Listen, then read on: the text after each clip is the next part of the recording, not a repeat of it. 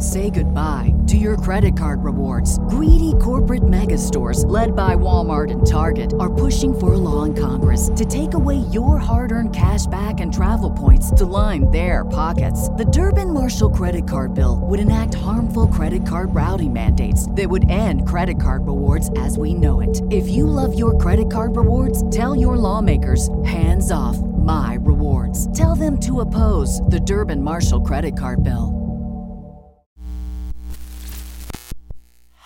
This show is brought to you by The Makery, the podcast network for makers.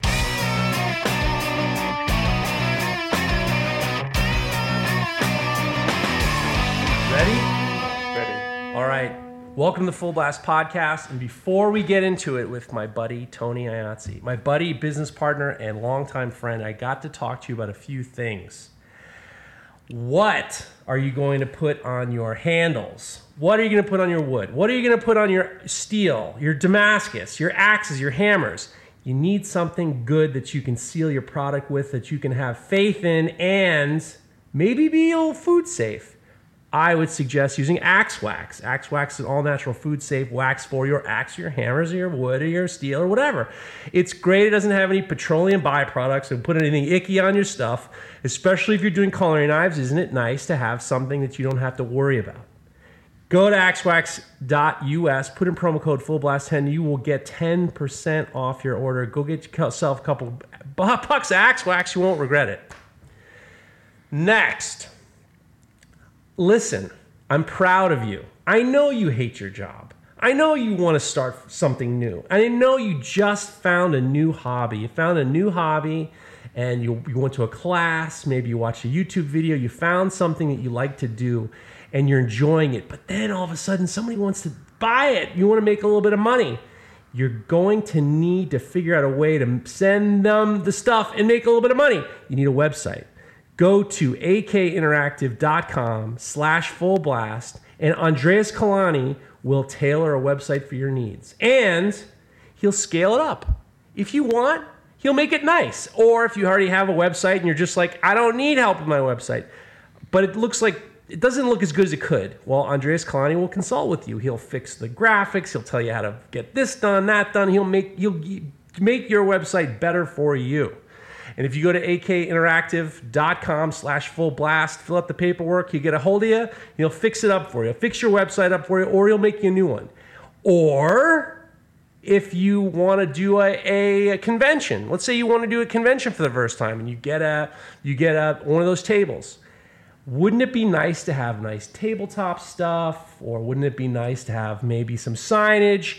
He can do that too. He can do logo design, marketing, whatever you need to get you squared away to turn your hobby into that beautiful new career, or make a couple extra bucks, or get away from the people that you don't like. That's what I would say. So go to akinteractive.com, get yourself squared away with Andreas Kalani. Thank you very much, AK Interactive and Andreas Kalani and Axe Wax.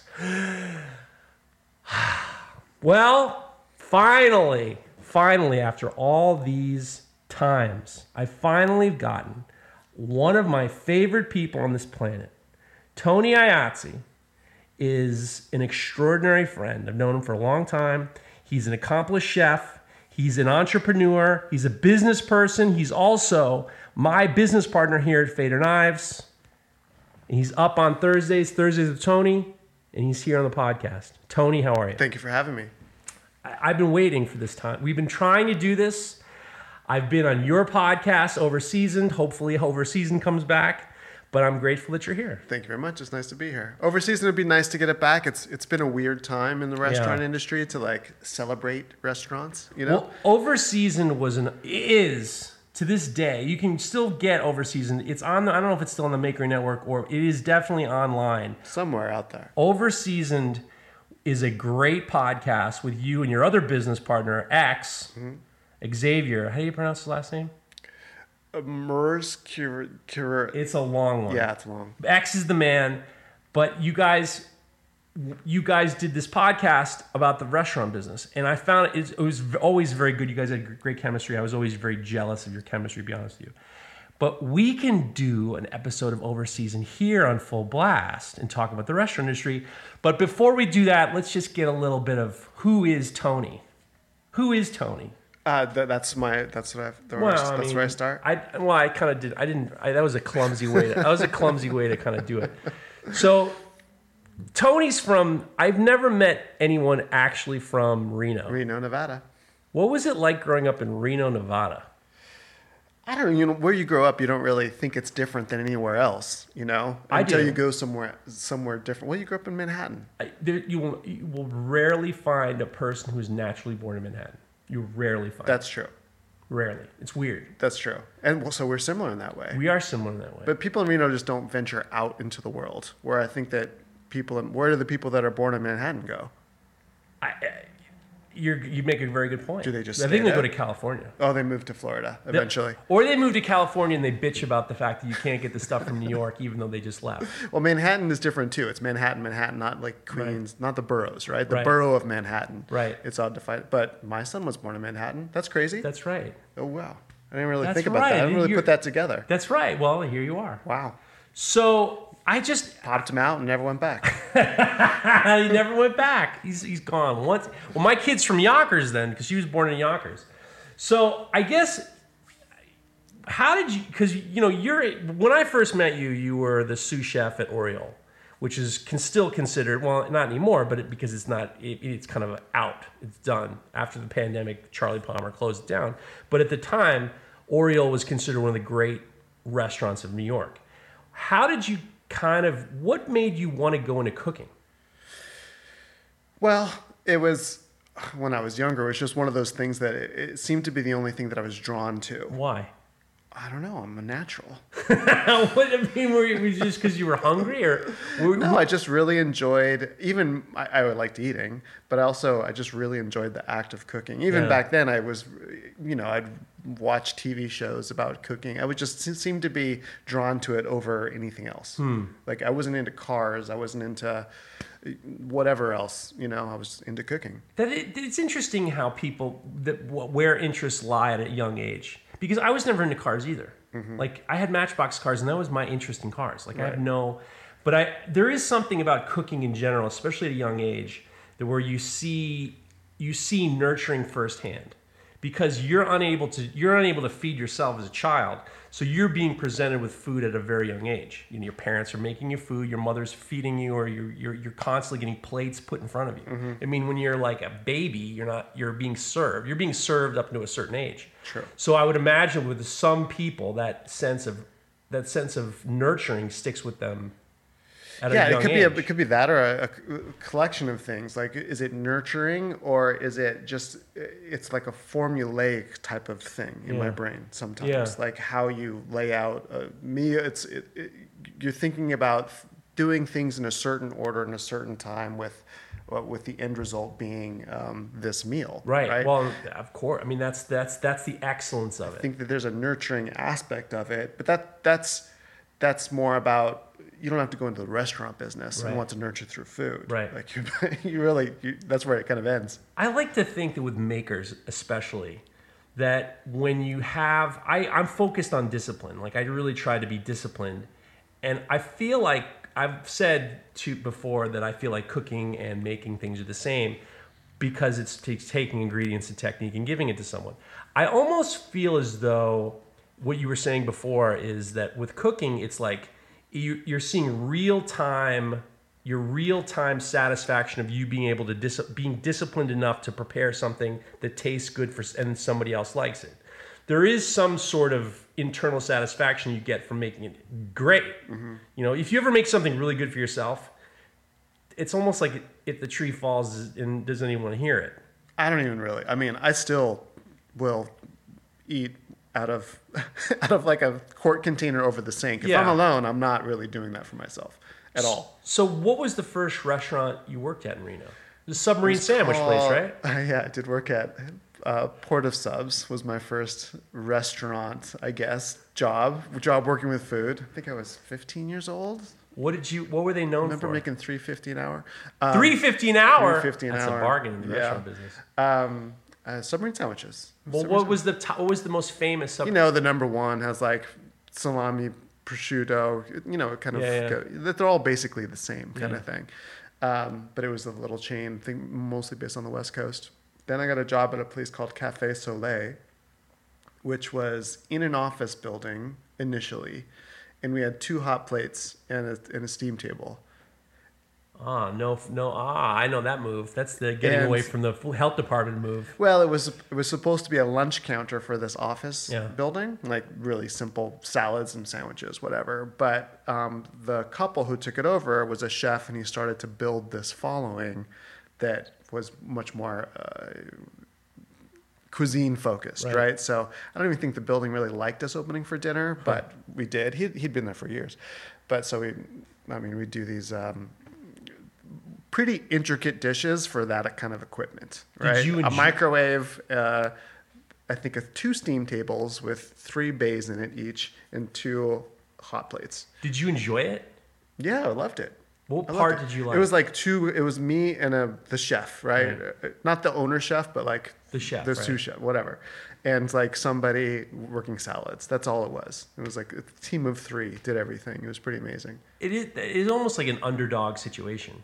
Like you feel like you're almost I mean, obviously you don't want to think of yourself behind the 8 ball, but I mean, the small group is kind of delivering to a group of people. There is something to be like. It was fun. It was popular. We did a good job, and then that moved to a larger location eventually. And I went with them to, they kind of blew the doors off. They had like a pizza oven and a wood fire grill, and they kind of went whole hog with it after that. So at what point do you think I need to like go to school for this? I think early in high school, I wanted to go to culinary school. Wow. That's a big decision to make in high school. Yeah, I wasn't really school didn't really, right. It didn't really make sense to me, but I loved to cook. But I also, at the time, the CIA was kind of scary, or at least I was scared about the amount of expectations, the experience you had to have to get, to qualify to go there. So I ended up working in this restaurant. That's why I worked in that restaurant, because you had to get a recommendation from somebody. Oh yeah. And I was kind of working for the recommendation. Right.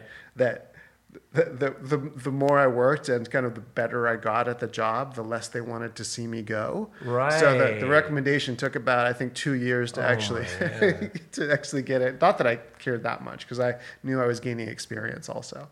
So I think I did that. I stopped going to college at some point in there. I think when the restaurant moved, I just stopped going and just kept working. And if you had stayed in college, what would you have been? I was a criminal justice major. You shitting me? Yeah.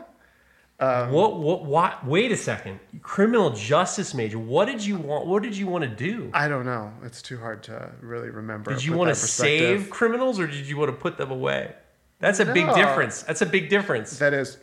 But I don't really remember. I mean, I went for a year and a half. Can I make a postulation? Is that a word? Sure. I want to postulate. Sounds like a boil or something. That's a postulature. I want to suggest that I would think that if you had not gone to culinary school, and if you had gone to be a criminal justice lawyer, I believe in my heart of hearts that you'd want to get everybody off. Could have been. I think I might have shifted somewhere after that. Knowing you as well as I do, I think that you have this thing with authority to a certain degree, and I think that you would probably. What's this thing with authority? I mean, you know what I'm saying. I don't think you like authority, which I don't either. But I'm watching this show called Cocaine Cowboys, and they're talking to these guys these famous criminal justice guys who were the lawyers for these drug dealers, and they're like household names like Roy Black and all these guys, and you see them talking, and you just know they're just like, yeah, fuck the feds. I am so happy to do whatever it takes to get them off. So that's an aside. Yeah. So for our listeners, the CIA is not the Central Intelligence Agency in this particular situation. The CIA stands for the Culinary Institute of America. There's 2 locations, one in Hyde Park, New York, and one in Greystone, California. Yeah, the Greystone one I think is more continued education. Oh, okay. It's like extra classes. You can go there for a few months and take a class in baking or something like that. I don't think it could have changed 5 times over since I have gotten this information, but I graduated in 98, I think. Yeah. So, the CIA, Johnson & Wales, those are the 2 biggest in the country. There's not a bigger than the Culinary Institute of America. The CIA is the biggest one, yeah, for sure. So, what Was it I mean, you grew up in Reno. No one leaves Reno. What was it like to move to Hyde Park, New York? Wow, this is going deep in the bag. I need to get this through. We're 14 minutes in. I want to fuck around. I got to like haul through. I got to haul through a lot of time. I'll be quick. No, don't be quick. I want to be quick. I just know where I'm going with you. I wanted to go as far away as possible, so that's why I chose the school in New York over the school, and there was a school in San Francisco also. And I just felt like this is my shot to go as far away as I can. So I ended up settling on that school because it was seen as the best, and it was also so far away that it really felt like I was going out and doing something. Get tattoos and stuff. That's what I did. When I went to Ohio, I got a tattoo, and then I told my mother I'm going to get a tattoo. And she says, "You're not allowed." I'm like, "I'm in Ohio. You're in New York. I'm in Ohio. Yeah, you can't stop me. You can't do nothing. You can't do nothing. Ohio, the land of freedom." Yeah, dude. I am in Ohio. I'm getting this tattoo. There's nothing you can do to stop me. You can't physically even get it here in 8 hours. I'll be tattooed by then. Which one was that? That was this one. This big symbol on the top. Cool. That was the one I almost passed out from. So, what was it like working? What was it like being on a dorm? What is it like being in a dorm where everyone's wearing chef whites all the time? It's going back. It's hard. It's the first classes that you take, and everything could have changed 5 times over since it was a long time ago. And I think that we were up there recently, right? Yeah, we were up there before the pandemic. A few years ago. We were supposed to do a thing with them. It seemed the same, but there's a lot more going on there. Much younger people when I was there. It wasn't rare to have somebody in their 40s, career changing, going to culinary school, or somebody who had already had kind of a career in school, going career in food service, going to school, or something like that. Seems a lot younger now, but it was very drawn out of an experience. I didn't really enjoy it because it felt like it seemed like a lot of classes that were kind of fluffing it up, like food theory and this and that. You really just want to cook, right? And it seemed like a long time to get to that point where you're just cooking. Because at that time, in the late 90s, the Food Network is really kind of ramping up. I remember when the Food Network started in the early 90s, late 80s, early 90s, the Food Network really kicked up. I would imagine at that time, a lot of people are just like, hey, this is actually a business we can get into.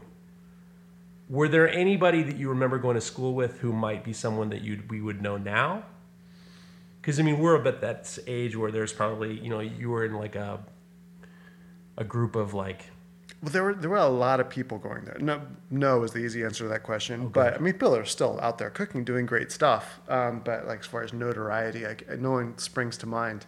But I think there were 70 people graduating every 3 weeks. It wasn't like there was a class. How did they do that? I don't know. They had all these different... Because you'd switch classes every 2 weeks. All right. So you just kind of keep revolving through. And there was a graduation like every 2 months or something like that. So it was they were pumping out a lot of people. So at some point you realize you have to get an internship. Yes. What happened? Where did you go? I went to Paris. What was that like? That was pretty cool. I actually had written something like 40 letters. And my buddy who spoke, we didn't have like Google Translate or anything like that at that time. So I had my buddy who knew French write me a bunch of letters, and I copied them off and sent them out to a bunch of restaurants. Yeah. And I had a ticket, I was going. I didn't have my externship approved because I didn't have a valid place that I was working at. And I ended up getting a letter like the last week before I left. Oh my God. Accepting it. I got a lot of back that said they were already full or whatever. So I got accepted to this restaurant, which ended up being like one of the top rated places in Paris. What was it like? And they still wouldn't approve my externship. Why? Because it hadn't been done before. It wasn't an approved place. So what happened? So you get your tickets, you finally get approved, but you got a place all squared away, and the CIA is just like, we're not going to validate it. Yeah, it wasn't a valid place. So then what do you do? I had to go through some rigmarole to get it validated, but they weren't going to approve my externship. And I was already working at the place. I just remember it being a little bit of a dramatic thing. Like my parents were like, he's going to work in Paris. You're going to approve this externship site. Something like that. Some kind of nonsense went down. What was it like showing up in Paris, not really speaking the language, and then going right off the bat to a job. And where did you stay? Little apartment. You found it beforehand? I don't remember that. Okay, so you don't speak the language. You show up for the first day. How nervous are you? Pretty nervous. About as nervous as you can get. So I remember like not really knowing which door to go into, because I know you don't go in Yeah. the front door, but I don't know where the side door is, because it was in this kind of little, there's an alleyway around that. I just want you to know that I'm going to bring this back to the way I felt the first time I met you at Oriole, and this is going to be very similar. Okay. So we're going to bring it all back. So you show up, you go in, you meet the who? The sous chef, I guess, at the time. You know, it was kind of like stand over there, wait. I remember just kind of being shuffled around. Right. No one really knew what to do with me. But they're pretty precise about how they handle their externships, their stagiaires, they're called over there. Right. So I only got the place in this one because they actually have room. Like they only have 2 at any one time. Right. And that guy's last day was Friday and Saturday, and your day is Monday. So they knew who I was and all that kind of stuff. They were expecting me. But did they speak English? Some did. Some of the Yeah. cooks did. Yeah. So what was the first thing you had to do? Do you remember some of the things that you had to do there? I remember being really annoyed at them because they'd explain to me something in French, and it would be like clean a mushroom or something like that. Right. And I'd start doing it, and then someone come over and say, no, you know, they'd throw a little temper tantrum, and say I was doing it wrong. They would never show me the end result of what it's supposed to be. They would just say, go in the corner and do this. And they wouldn't show me what it's supposed to turn up on. So I was a little bit trying to figure it out. Do you think that was like their move? You think that was their move to No, kind of like... it's just a very fast-paced, long hours, working type of a thing. Like in France, as a cook, I think it's not seen as this like high position. Right. Right. You're a cook, or you're a mechanic, or you're whatever. It's just a trade, really. It's interesting you say that because I just watched the Wolfgang Puck movie on Disney Plus, the documentary on him, and it was fascinating because of what you're saying. That it was looked down upon. Obviously, it was it was in the 70s when he was doing it, but there's a lot of similarities with this mindset, and I can imagine that it would be a little bit more difficult there because it wasn't as glamorous. The chefs weren't really like coming out of the kitchen and stuff, right? It wasn't. Well, the chef, it was a glamorous spot. It was a very glamorous. It was like 3-star Michelin, like right in the hot part of town. It was a very glamorous restaurant. The chef was, seen as a kind of a celebrity figure.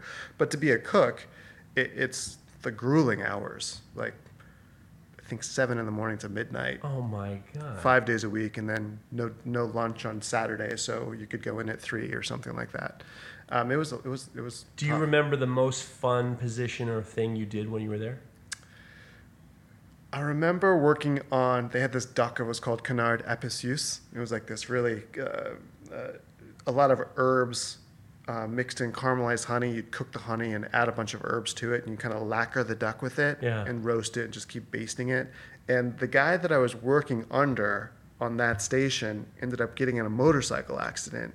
So I ended up running the station for like 3 weeks while he recuperated. Shit. Were you psyched or were you freaked out? I think by the time he got in the accident, I remember being okay with it. I understood. Yeah. Because you get the French is like, you don't know that many words to like be able to get by. It's like how long, what time, get it ready, 3 duck. It's really kind of simple once you. Not a lot of finesse words that you need to know. Right, you're not like trying to talk politics, right? It's just like 5 duck in 30 minutes. You kind of figure that stuff out. But where was I going with this? You were saying that the guy had gotten in an accident, and then you were. So I was running the roasting station, right, for this 3-star Michelin restaurant for a few weeks. How did you feel? I felt pretty. It was pretty easy at that point because They had very few menu items. You're just roasting. You're not finishing. I think I was there for 4 months total, and this was towards the end of it. So I kind of had gotten into the rhythm of things by that point. Do you think that they appreciated you, or was there ever any thing like, Tony, you should stay? Or I remember this one time when they used to hand out cash tips on a weekly basis to the kitchen staff. Nice. And one of the last weeks, the chef handed me a cash tip, which I think was Do you remember how much it was?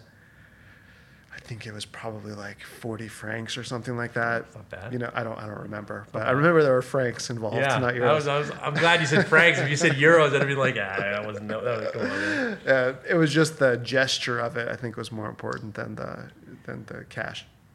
Do you have any fond memories? What's your fondest memory of when you were there? Because I mean, you've already done this two things. You've gone from Reno to New York, Hudson Valley, New York, and then from Hudson Valley, New York to Paris.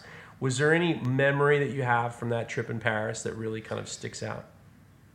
With regards to the restaurant or just Paris in general? Anything. I remember there was a sandwich that I could not get enough of. Go ahead. Called the Grec Frite. Go ahead. And it was lamb, like on a doner kebab type of thing. Yeah.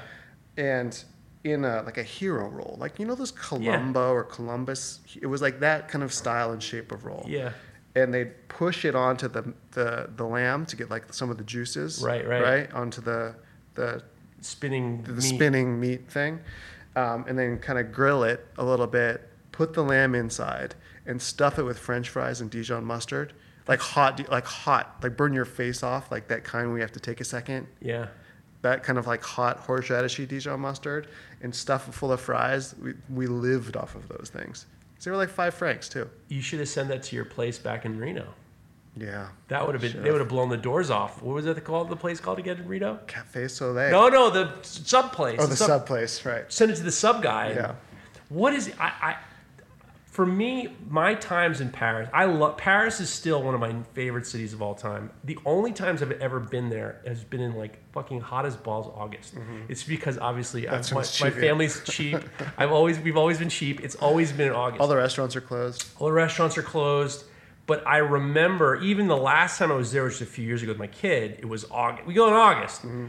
And I remember the smell of the streets was like, it brought me right back. I love Paris. Even I like off-season Paris. Like, I don't need like picture perfect Paris. I need some hot as balls. This is terrible Paris. Yeah. The thing about it is it's really easy to eat poorly there. It's still a tourist town. Yeah. They do some there's a lot of crap there too, but the good places are fantastic. Yeah. Yeah. So you come back, you're all now, you feel like if I can do it in France, I can do it anywhere, right? Yeah. You feel like I was kind of done with school by that point. Oh, I bet. Feel like, but that's especially considering they were gonna jerk you off. They're gonna jerk you off. It was gonna give you a hard time with the externship. Yeah. Of course you're done with school. Sorted out. So I basically got this place approved. Yeah. Well. I mean, that's a good reason to be pissed. Yeah. That all got worked out. And then after school, I actually went back to Reno for a little bit of time, just to save up, work and save up a little bit of money before moving back to New York to working at Oriole because I had a friend who was working there, a friend from culinary school. Oh, really? Mm-hmm. So how did you move? Did you have the job before you moved back, or? No, I moved back to New York. I stayed with him in Jersey City, and just started trying to trail around and stage at places to find a job. Right. Until eventually, after about a week or 2 weeks or something like that, I just started going to work with him and basically just waited for somebody to quit until I got offered a job. Oh, really? So I think I worked at Oriole for like 2 weeks until a spot opened up and I'd proved myself and I could just move right into it. That was a strong move. Yeah. Did you think, how much time did you give yourself before? So you were doing 2 weeks for free, basically. It was going to happen eventually. Right. You know, if otherwise they just tell you not to come back after a few days. So that's a strong move too, because it's like you're just there. You're there and you're doing the work. And right. Do you remember what you were doing there? Garde manger, salad state, entry level type stuff. Which is one thing about culinary school. They think they build you up to like go and be a restaurant manager, and then you're always starting in the salad station, no matter where, what you do. I'm glad that I worked behind that salad station twice, the same one that you worked behind. Mm-hmm. When you started working there under Jerry Hayden, right? Was he the chef at Oriole when you first got there? No, it was Charlie. Oh, it was Charlie. Yeah. What was it like working at Oriole with Charlie as the chef? Charlie Palmer. It was it was very intense, not necessarily just because Charlie was the chef. It just was a very interesting kitchen to work in. It just had this kind of geometry to it where everyone could see everyone. It was a small space, but it all really worked. Right. There was a place for everything, even though it was tiny. And it was a really interesting place to start go on to my worldview of what kitchens are supposed to be like. Charlie would show up like a little bit before dinner time and just start calling tickets. I think a year or two before that was probably when he was more involved in the daily minute-by-minute kitchen stuff. But he was already starting new restaurants and stuff like that at that time. Just for the background, the history of Charlie Palmer is one of the great American chefs of the new school, really. Alice Waters, Thomas Keller, these young American chefs who started out doing, local cuisine and really kind of focus on American cuisine. He started out working for Larry Forgione at the River Cafe, and which was also became a monumental New York restaurant under the Brooklyn Bridge, in between Brooklyn Bridge and the Manhattan Bridge. And then subsequently, he worked with David Burke, who ended up working at the River Cafe. And then Charlie became very famous, and he opened up Oriole. He basically bought a townhouse, and the restaurant, the bottom floor was the dining room. The bottom and the top, the bottom and the second floor were the dining room, and then the kitchen was in the back. But it was a converted townhouse. It wasn't like your typical restaurant. Yeah, the basement had the pastry section and prep section in it, and then you'd have to run up and down these 2 flights of stairs to get to the kitchen from the walk-ins and all that kind of stuff. It was a fascinating concept because it really was not standard for... I mean, it was an apartment. Like, even on the top floor was the office space. And it was... I just remember because when I first went there, I just remember it feeling like a different vibe than the restaurant that you're used to, because there are these different levels, and the basement's the pastry station, and all the walk-ins are in the basement. It's a little bit of New York, Manhattan, too. It was a real New York. Trying to make it work. It was a super New York vibe, but it was like this different thing. So, I mean, he started Oriole at a very young age, and he became one of the great chefs of New York still to this day. So... And it was picturesque. I mean, once he opened it up, it was very famous right off the bat because he was so young and he was known for the River Cafe and stuff like that. What was it like working at your years at Oriole were probably, and I've talked to Elon Hall, our friend Elon Hall. If you talk to a lot of people, that particular kitchen where you ended up working your way through the ranks and becoming sous chef, that is a very, very...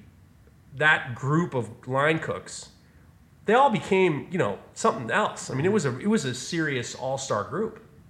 Brian Voltaggio, a lot of those guys went on to become, chefs. Yeah, well, I mean, there was back in those days, there were fewer restaurants where really dedicated cooks wanted to go work. There just weren't. It was like now there's restaurants all over the place that are doing amazing food. But I think that at that time you went there to learn that specific cuisine. Right. So it kind of makes sense. It kind of funneled people through and then spread them out. I've learned something too, by the way. I worked at I worked for Charlie later. By the time I got to work for Charlie, you had gone through the ranks. You were the PM sous chef. I think that was right? Possible. You were that's when I met you, because the story was that Tyler Florence worked at Oriole. Now, I've talked to guys I've talked to you, and I've talked about it. You said, I never saw Tyler Florence in that restaurant. I've talked to other people. It turns out he was the chef at one of Charlie's other restaurants, the chef and culinarians that turned into Alva. He was Chefs and Cuisiniers. Charlie opened up a restaurant, a late night restaurant for cooks. Like, he wanted a place for chefs to hang out. So he opened up this place on 22nd Street, and it was called Chefs Cuisiniers Club. And then all these chefs would show up at late night after service and stuff like that. And so the restaurant, we ended up turning into Alva, where you and I first worked together. That's where Tyler Florence was the chef of. He was the chef at the CCC. Interesting. Yeah, we just figured that out. It was a weird thing. So,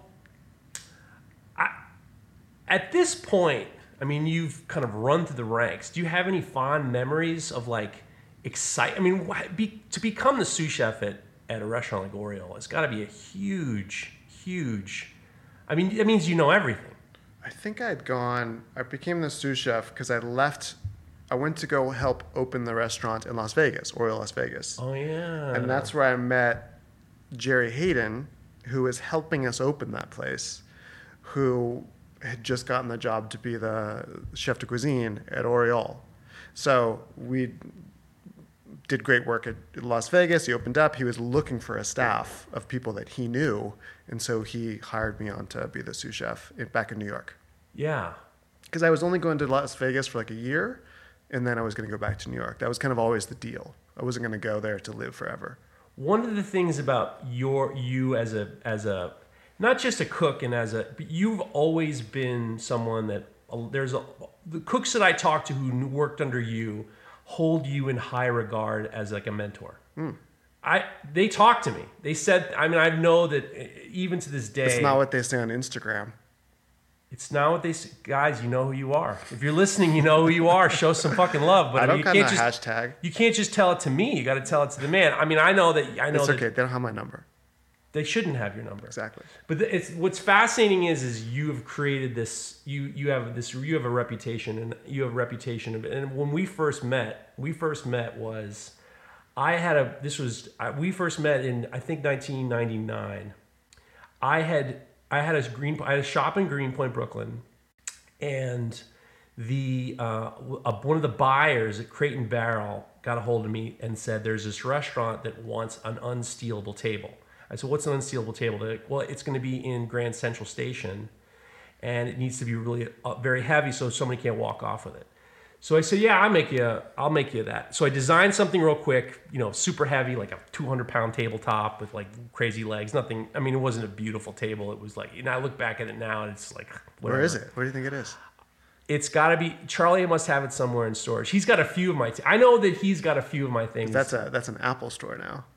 So the restaurant Metrazur, which is in the main room of Grand Central Station, is now the Apple store. So when the time came for me to meet with Charlie, who owned Metrazur, they asked me to come to this meeting, and I said, at the time, I started going to culinary, so I went to the Institute of Culinary Education, which at the time was called Peter Kump, and I said, well, I can't make this meeting. I'm in culinary school. So they offered me a job on the phone. Like Tim Bartley, the old lawyer and project manager, said, you need to do an internship. You do it with us, and we'll pay you. So I was sight unseen, because they wanted a guy who not only was in the restaurant business but could make shit. So I ended up meeting with Charlie, and then I became the project manager for his restaurants. He really didn't need me to cook. I mean, he had enough cooks in all his restaurants. He wanted someone who could, understood construction and understand building and stuff like that. So at one point, I remember I'll tell you a funny story. So one of the first times I spent some time in the office at Oriole, Tim Bartley and the people working there noticed that downstairs Sex and the City was being filmed. And they said to me, we want to send you down to invite the cast of Sex and the City into Oriole. Charlie wants to. Do you remember this? No, I don't think I ever heard this story. So they said the trailer's right down the stairs. We want you to go and do whatever it takes. And Tim Bartley said this is going to be like this, because I was an intern. I was a paid intern, but I was an intern.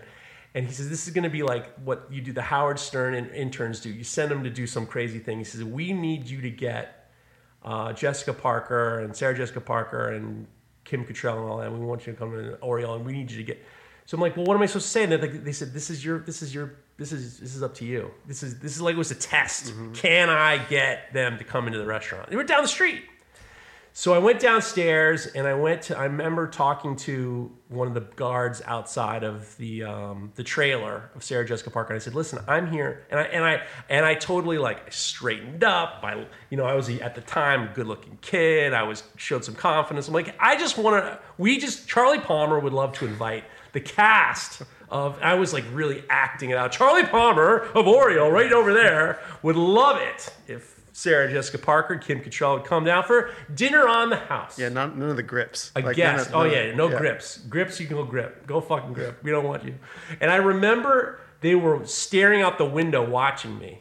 They were watching me see. And I don't even remember, but it was funny because I came back in and Charlie was upstairs. He said, did you get him to come? I'm like, I talked to somebody, they wouldn't let me go up to them direct, and I don't know if it was like if I had said, oh yeah, they're coming in at 7:30, table for 4. If I had done that, I might have been the general manager within minutes. You should have.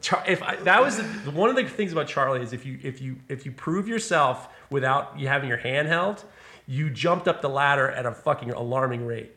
And I just remember that was one of the things. And then at one point we were laughing or something like that, and I was fixing Charlie's roll. I was putting Charlie's Rolodex into his Palm Pilot. That was one of his Palm Pilots. I was adding his Rolodex. I was transferring it into a Palm Pilot. And he says, so what do you want to do? You go to culinary school. What do you want to do? And I said, well, chef, I'd like to cook. And he says, okay, I can't get you into the kitchen. You have to talk to Chef Jerry Hayden. That was at the time. You're the sous chef. Jerry Hayden's the chef. You have to interview with him. You got to deal with him. I can't pull any strings. I mean, he could have if he wanted to. He could have said, your Vader's coming in tomorrow. I mean, whatever. So I remember being like, great, thank you so much. Now, at the time, Jerry had seen me maybe coming into the kitchen to fix something or give something to something, or I was like the project manager at the time. And I remember the interview, and I remember that Jerry says to me, he says, I know that you're the welder. Because at the time I did the table for Metrozor, and I was doing like, I remember doing some like weird wine flight cases with caging for Alva. They were those like 40-pound wine? Yeah, those yeah, I'm glad you remember. They were like 900 pounds. They look like a milk crate kind of a thing, right? Like old school milk caddy. That's right. Right? It fit 2 or 3 bottles of wine, and it must have, each one was I think like they would have to pounds. take it to the table or something. You put it on the side of the table would fall over. Yeah. Yeah. I had no idea about like, oh, is this supposed to be light? I thought you wanted it to look cool. So Jerry sat me down and he sits me down and he's just, I think he's slightly irritated right off the bat because like Charlie's guy's coming down here and he wants to work in the kitchen, and now I kind of have to he was like, breaking my balls wasn't the thing. He was just like trying to like intimidate me or something like that. And he goes, so you're a welder. What makes you think you can cook? And I don't know. I said, well, in my opinion, I said, my opinion, I don't think there's anything different between making sculpture and making food. You're taking ingredients and proper technique and giving it to someone, whether it's making steel sculpture or tables or making a dinner. I think it's the same. And he turns to me with this look of frustration and he said, I've never heard that one before. All right, I'll see you tomorrow. He's like, he was irritated that I had like this answer. And there was no stuttering. Know what to say back to it. Yeah. At the time, I was a terrible stutterer. My dad got me so nervous, and then if I started to stutter, he'd go, so it made it even worse. So like if I ever had a stutter, I would get more and more intimidated. And for this line to come out as eloquently and beautiful as that it was, he was just like, okay, you fucking douchebag, you're in tomorrow. I don't know. I totally took him off guard. And I remember the next day I came in, I was so excited. To me, it was like, it's incredible opportunity. In my mind, I thought, if this doesn't work out, I'm back in the office. No big deal. They'll have me. These guys in the office, they couldn't turn a screw with a screwdriver. Mm-hmm. So it wasn't like I was the handyman, but it was more along the lines that I was able to do things. Jack of all trades. Jack of all trades, exactly. A factotum. What's a factotum? Jack of all trades. Jack of all trades. So I remember telling my dad, because my dad was a big foodie and he knew about Oriole, he knew about Charlie he was Palmer. A chef, right? He was a cook. Right. I'll tell you a funny story. He became very close friends with Joe Baum, and Joe Baum was the owner of the original Rainbow Room. And Joe Baum and my dad ended up becoming friends with Joe Baum. My dad used to do events at his winery. He knew all these chefs. And at the time, Waldy Maloof, the guy we met at the Culinary Institute of America, who's the main guy there, was the chef at the Rainbow Room. My dad worked out a deal where he would come in every Thursday afternoon and cook the banana breads at the Rainbow Room. So they loved him. He was an older guy. He was like the father. Mm-hmm. He was like all the cooks used to come in. And, he was 70 years old. He was coming in making all the banana breads. He loved every second of it. They didn't pay him. He just wanted to be there. And one fucking crazy story is he had a really expensive watch on. For him, a really expensive watch might have been like a $150 watch. I mean, it was a really, And at the end of the shift, he was getting out of his clothes. He had his locker. He was getting out into his street clothes, and he realized, I don't have my watch. He baked like 70 banana nut breads, and in one of them his fucking watch was. He didn't say a word because he's just like, what am I supposed to do? Someone's getting a watch. So that was his, he was. They would have found it before it got to a customer. They still got to slice it. One would hope. Yeah. One would hope. You know, I mean, we never heard a thing about it except Did he ever come back? Did they ask him not to come back after that? No, they loved him. They didn't give a shit. I mean, he was free and he was doing a good job. He probably like left it on the counter and somebody just. You know, it would have been nice if he had left it on the counter, but we know that it went. I mean, he was just like that. He didn't have the ego strength to admit that he fucking dropped his jewelry in the food. Mm-hmm. You know, he didn't have the ego strength for that. I mean, he would have said it nothing. So that was his cooking experience, which was a lot of fun. So I called my dad and I told him, Charlie's gonna I'm gonna cook at Oriole. I'm gonna go in Garde Manger, Cold Station. I'm so excited. He said to me he was so happy, he was so proud of me. It was such a big deal because, you know, I didn't have any help. Nobody helped me get in. There wasn't like calls were made or anything yet. And he says, the first thing I'm going to tell you, because now I'm a professional chef at the Rainbow Room once a week, dropping my fucking watches and the fucking cakes.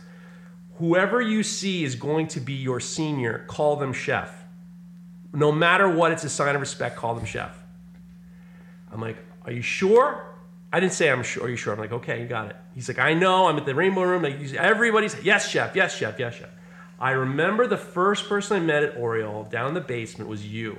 I had my outfit. I had my notebook. I had the fucking thermometer. I had the Sharpie. I had it all ready to go.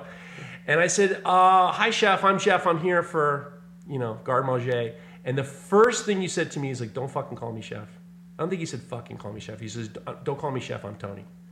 And I said, and I listened to my father saying in the back of my head, just keep calling him chef. Keep calling him chef. I'm trying to trip you up. Yeah, he's trying to trip you up. Yes, chef. Yes, chef. Whatever you say, chef. And you said, you looked at me and you point your finger and say, don't call me chef. I'm Tony. And I remember being very I'm like, okay. There's some kitchens that do that. I know, you go to Thomas Keller's kitchen, everyone's chef. I think it's confusing and maddening. Yeah. Who's supposed to turn around when you say, hey, chef? Yeah. It doesn't make any sense. Yeah, obviously, it's a term of endearment. I mean, I think you got to work up to something. It's also a little bit of psychological. You get to that point and you get to be called chef. Right. Way, Well, my dad wanted me to. Well, I mean, it's French for chief, right? Yeah. So it's like everyone's your chief. So I just remember going into the Garde Manger and I think I was helping prep for dinner PM. I was in there in the morning for prepping and I was helping with tuna tartare. I remember helping cut the tuna tartare. I think I was I was doing the Japanese mandolin with the shallots and stuff like that. It was so much fun. I remember the scariest thing happened was, I don't know if it was you or whatever, but they had me shuck oysters. And I don't remember, I wasn't at oyster class yet at culinary school. And I remember shucking them, opening them up, no problem. But I don't remember removing them from the bottom.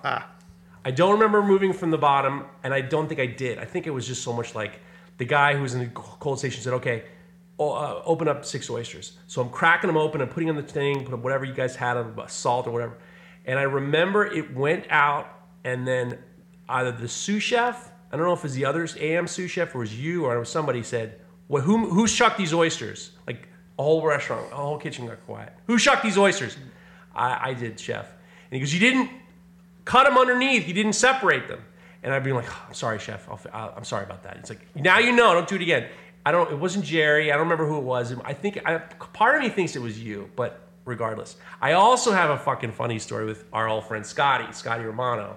Scotty Romano was one of the, so in the kitchen you had Scotty and you had Johnny and you had all these guys. I remember Will was frying and all these guys. They were such a good, Johnny's wife, Vivian, all these, it was such a very unique group. And I remember at one point, Scotty, who ended up becoming my partner really at Alva when we all went down there, said to me, watch these tuiles. It was like a Parmesan tuile on a thing in the oven, and I had to watch it. He had to go do something. And then somebody grabbed me to do something else, and he burned the tuiles. And he lit me up He doesn't remember this. And I talked to him. I talked to him a couple of weeks ago. I know that he doesn't remember lighting me up, but he talked to me as if I had betrayed him. I didn't even know who I was. I had betrayed him because I said that I would watch the Tweels, and I let them go a little bit dark. But somebody grabbed me for something else. At the time, I didn't feel like I could stand up and say, I got to watch these Tweels. I can't watch the Parmesan Tweels, man. I can't go anywhere. If he grabs me, he's grabbing me. I remember him just looking at me like, you've betrayed me. And he gave me the kind of New Jersey yelling at me a little bit. And I remember that. Yeah. So, and then the only other memory I have was, it was cleanup. We were cleaning up at the end of the night. It was fun. I remember I got to plate some of the tuna tartare with put the sprigs in the middle with the tuna can and put them in the tuna can and make the mold. And I was cleaning up and I was cleaning the fryer, and I remember touching the heating element with the wet rag, and I remember steam filling the kitchen, and Brian Voltaggio starts screaming at me, "What the fuck did you do?" I don't remember he said fuck, but it was screaming. In your memory, it's a lot of cursing. I'm adding, this is a podcast, I'm adding a little bit of, but I definitely remember that. And the only other thing I remember was I was doing, and this is my extent of cooking. I remember, there was like a couple nights at Oriole, and I remember Will handed me over. This is how much of an impactful thing it was. Like, I remember the things that happened. I remember Will handed me over a pan with some stuffed calamari that I was supposed to plate. I remember that dish. Stuffed calamari I was supposed to plate. I had a wet rag and to hold the pan, and Jerry stopped everything and he says, "You can't hold a hot pan with a wet rag. It's going to burn right through you. Go dry it off in the fryer." Dry it off in the fryer. But and then that was the extent of it. And at that point, this experiment of 3 nights trailing, Charlie was just like, "All right, this is enough. I don't need you cooking for me. I need you like opening up restaurants or helping me with the restaurants." So that was my complete experience. You had the whole thing in Dude, 1 week. Those moments. I wish I would have done that. I remember those moments so fondly. I also remember you guys had like this like slangy code talk. You guys had this one thing. You had this guy who when something was weird, you say "oh my lunga" or something like "oh my langa" was like. One of the prep cooks had his own language basically, and it was easy to adopt. It was hard to not have that permeate through the kitchen. Yeah. It was like this, like it was like almost like a Bart Simpson expression, like like "oh my langa" was like don't have a cow or something like that. Yeah. What dishes do you remember? You were the sous chef and you were there for a while, but not only that, Charlie was sending you off to different restaurants to open up or to be kind of like the corporate chef. Do you remember any dishes that were like these signature dishes that you were doing at Oriole? At Oriole? Well, there was the scallop sandwich, which was the thing. I was hoping that you were gonna bring that up. Which I think kind of became its own. Every once in a while, Charlie would have to pull it back to originally how it was supposed to be, which was like a little bit of potato. Could you describe that dish? It's a scallop. I think it was a U10. It was a big scallop. Monster. Like a big scallop. Sliced in half and then put between two. Let me start from the beginning. Go ahead. It was somebody's job to have 2 5-gallon buckets of peeled potatoes on the station of the person who was supposed to make these. In water. In water. But you'd have to pull up a few so they could dry out a little bit on top. So you'd have to continuously fill it up. Oh, I forget. No. The bucket of potatoes would be in the fridge, and he'd just call to you for more potatoes. We'd go through 2 5-gallon buckets of potatoes a night. For the sandwich. For the sandwich. So you have to come fill this thing up every once in a while. And it was the signature dish. So the chef or whoever was expediting would be in charge of making those or setting them up. Not cooking them, but prepping them. Because it had to be done a la minute. Oh, really? Otherwise, the potatoes would turn color. So it had to be done right away. You'd not grate the potato, but julienne the potato, squeeze it out, squeeze all the water and starch out of it, mix it with a little salt and pepper, put it on a plate in a little kind of a tumble, like a nest almost, like a little nest, right, with salt and pepper. Put 2 slices of scallop on top, another little Manda potato. You kind of twist it around so it's it gets a little bit of a baskety kind of a thing on there. And then you cook it in clarified butter, like a lot of clarified butter, like halfway in up. a pan. Yeah. And you have Really? to flip them. And Halfway up? Yeah. You're like frying in clarified butter? Yeah. I mean, I think that it shouldn't have been that much at the end of the day, but it always kind of became this thing. And then that would be served with a beurre blanc with dots of veal demi-glace. And number 10 scoops of zucchini and cucumber. What's the number 10 scoops? It's like a size of a scoop. It's like a really tiny scoop. You'd have to be... So, I mean, I remember that, like, I got one of the... I mean, I remember that was... And 2 chive points. Very important. 2 chive points. What's a chive point? You know, like the end of the chive, like, you know, it had to be 4 inches or something like that. One of the things that exemplified Charlie's cooking was it was very architectural. Even the desserts.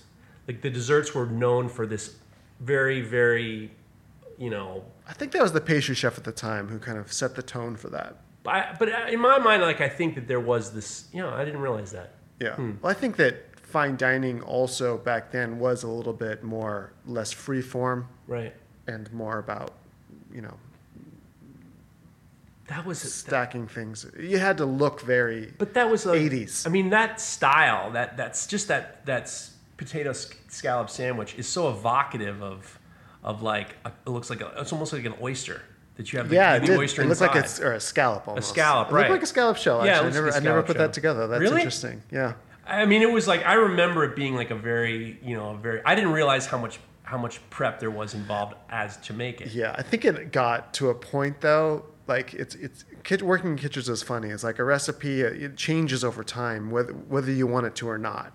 It started having too much potato. It'd be these big tumble wheels of fried potato on the outside. I don't know how people actually ate it at a certain point. Yeah, it was supposed to be this small, delicate thing. It was like the size of the plate, almost like a hamburger, almost, right? Yeah, it got big, and there were 2 on a plate.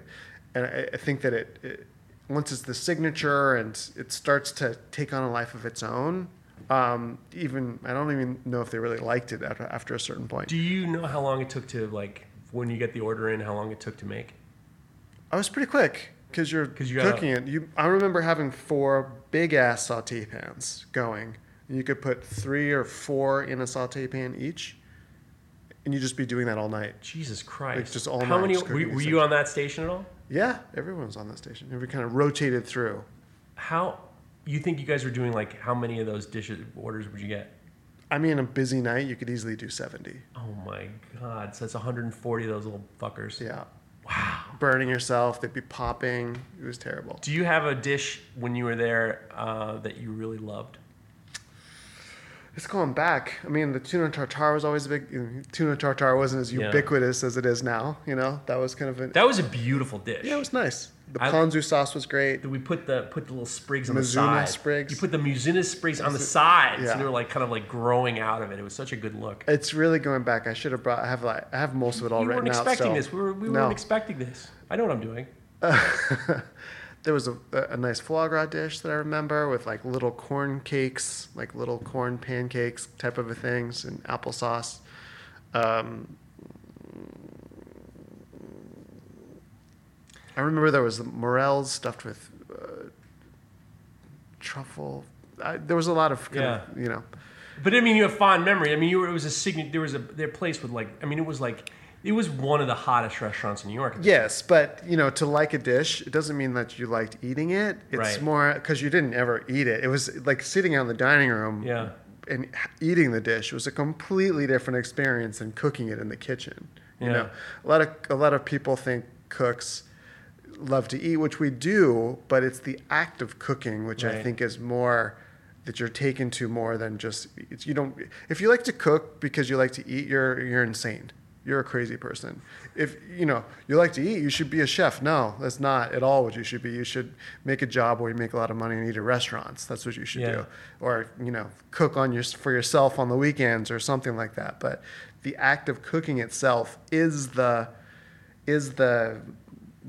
evocative thing of whatever you're trying to get to. Like you've told me about, I don't want to compare it to an art form necessarily. Please compare whatever you want. But what do you say? You have a very good bullshit quote. Expression do I use? It's a very good one. It really stuck with me. What bullshit expression do I use? It's a compulsion that you do for no good reason.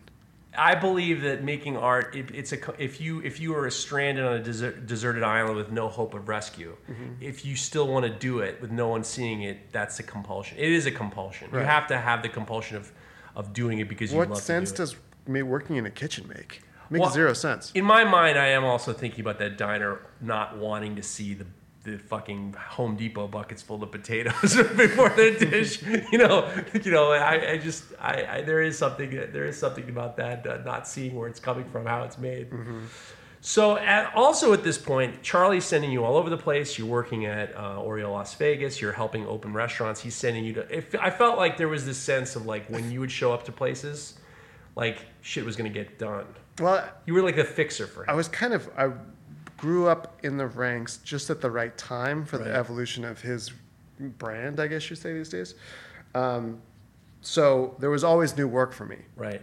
And eventually I became something of like kind of the company turned on to like the corporate chef in name, but it was really more of a fixer, like an extra set of, you were the fixer. Kind of a person, like a chef at large more than a corporate chef. I'm going to jump around a little bit just because it interests me. Do you remember when Charlie got a deal to put his name on Seabourn Cruises? Yeah. And you became his liaison basically to represent his style of food on a cruise ship. Yeah. What was that experience like? Because I remember you coming back and forth. How much more time do we have? We got time. Okay, great. The Seabourn Cruise stories. You used to come back because I'm just changing channels a little bit. Yeah. I'm changing time because we started working for Alva, and then Charlie took you to liaison working on the cruise ships. Yeah. What was that experience like? I think initially, like right when we'd started to build the menus and stuff like that, right. September 11th happened, and no one knew what was going to happen. Yeah, we got to do September 11th later. I'm jumping. We're gonna hop back from September 11th because September 11th is one of the reasons why you and I met, really. Ah, right. Yeah, I do remember that. So let's go to.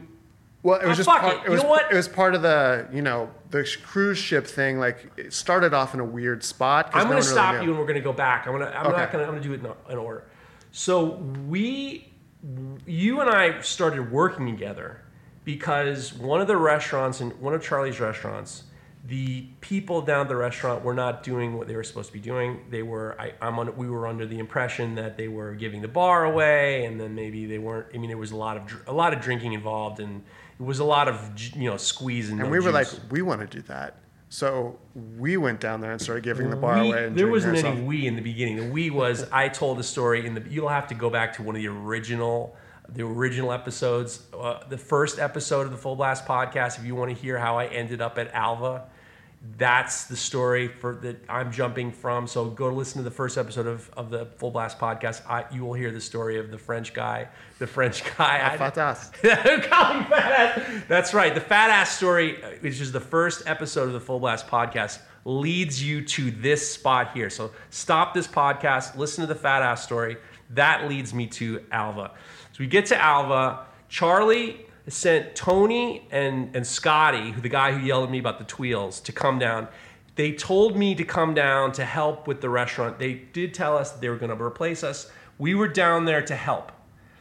They did not know we were replacing them. Right. So we were down there not knowing. I remember meeting Charlie. I remember meeting Tony, and I remember meeting Scotty. None of us said anything when we were down there, as in like we're going to be taking over. But we were like, I remember, oh yeah, he's the guy. Don't call him chef. And there's the guy I burned his Tweels. Okay, no problem.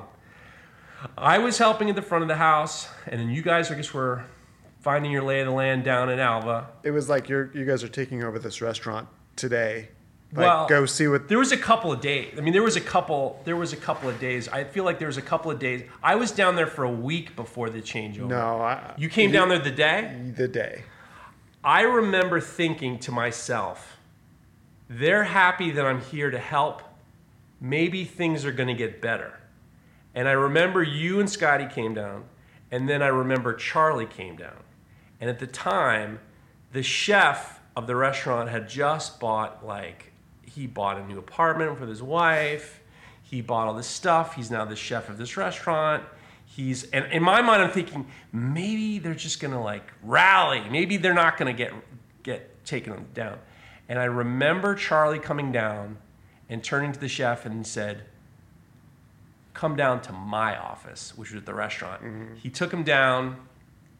I'm at the bar helping whatever, whatever. And I remember the chef coming up, getting on the phone, calling his wife and saying, I just got laid off. Don't cancel this order or whatever, something like that. Man. Bottle this stuff. And then I guess Charlie got rid of a lot of the people there because there was, it was like unsupervised mania. And then It was only cool when it was a CNC club. Tyler Florence was not the chef, by the way, who got. So I remember the first night of service, kind of not really knowing what to do, and you and Scotty were there, and Charlie was expediting. And I remember saying to Charlie, "I've never done this before. I was never a waiter. What should I do?" He gave me probably the greatest simple advice I'd ever gotten in my life. He said, "Here's what I want you to do. Just relax." He says, I want you to treat every single person that comes into this place like they're your best friends or your family. And it was like this light shined down, and it was like, that makes things so much easier. I think he also told you not to wear a tie. Oh, I was wearing a tie. He said, you take that tie off. Because I was back from the other restaurant. Yeah. He said, take off that tie. That's right. He told me to take off the tie. And then we started working there, and we were there to really kind of like rein in some things, like don't buy any wine, go through the wine, take this, take care of that, take care of this, and take care of that. That's where our relationship, you and me, our relationship happened, because I felt like you and I got along at a very interesting level.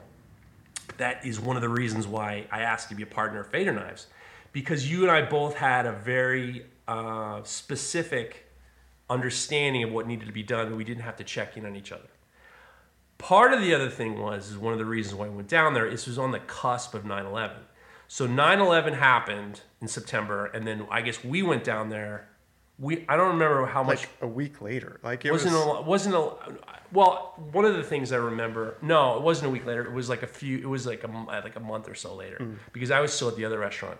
And I just wanted to remember a story from 9/11, which was, there was a message on one of the restaurant's answering machines from a customer saying, the day of 9/11, saying, I know that this happened to the World Trade Center, but I expect you to honor my reservation. It was like that. Yeah. But so when we were down there, that was one of the things that you and I were doing. Do you remember Alva? Yeah. Do you remember the menu at all?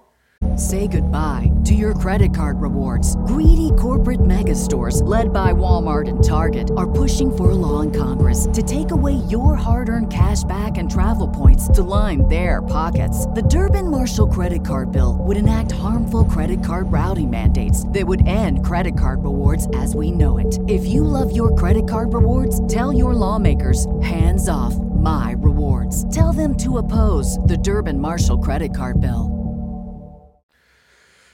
Yes. I remember there was a Cuban sandwich on it. Yeah, it's a banging Cuban sandwich. There was a burger, there was liver on the menu? No, Scotty put liver on the menu. Okay. There was they had a salad. They had a salad with shrimp on it. I remember this one salad. It was like frise or endive with pears and blue cheese with some nuts on it. Okay, I do remember that. Yeah. And it was fucking good. The Cuban sandwich was a banger. Cuban sandwich was good.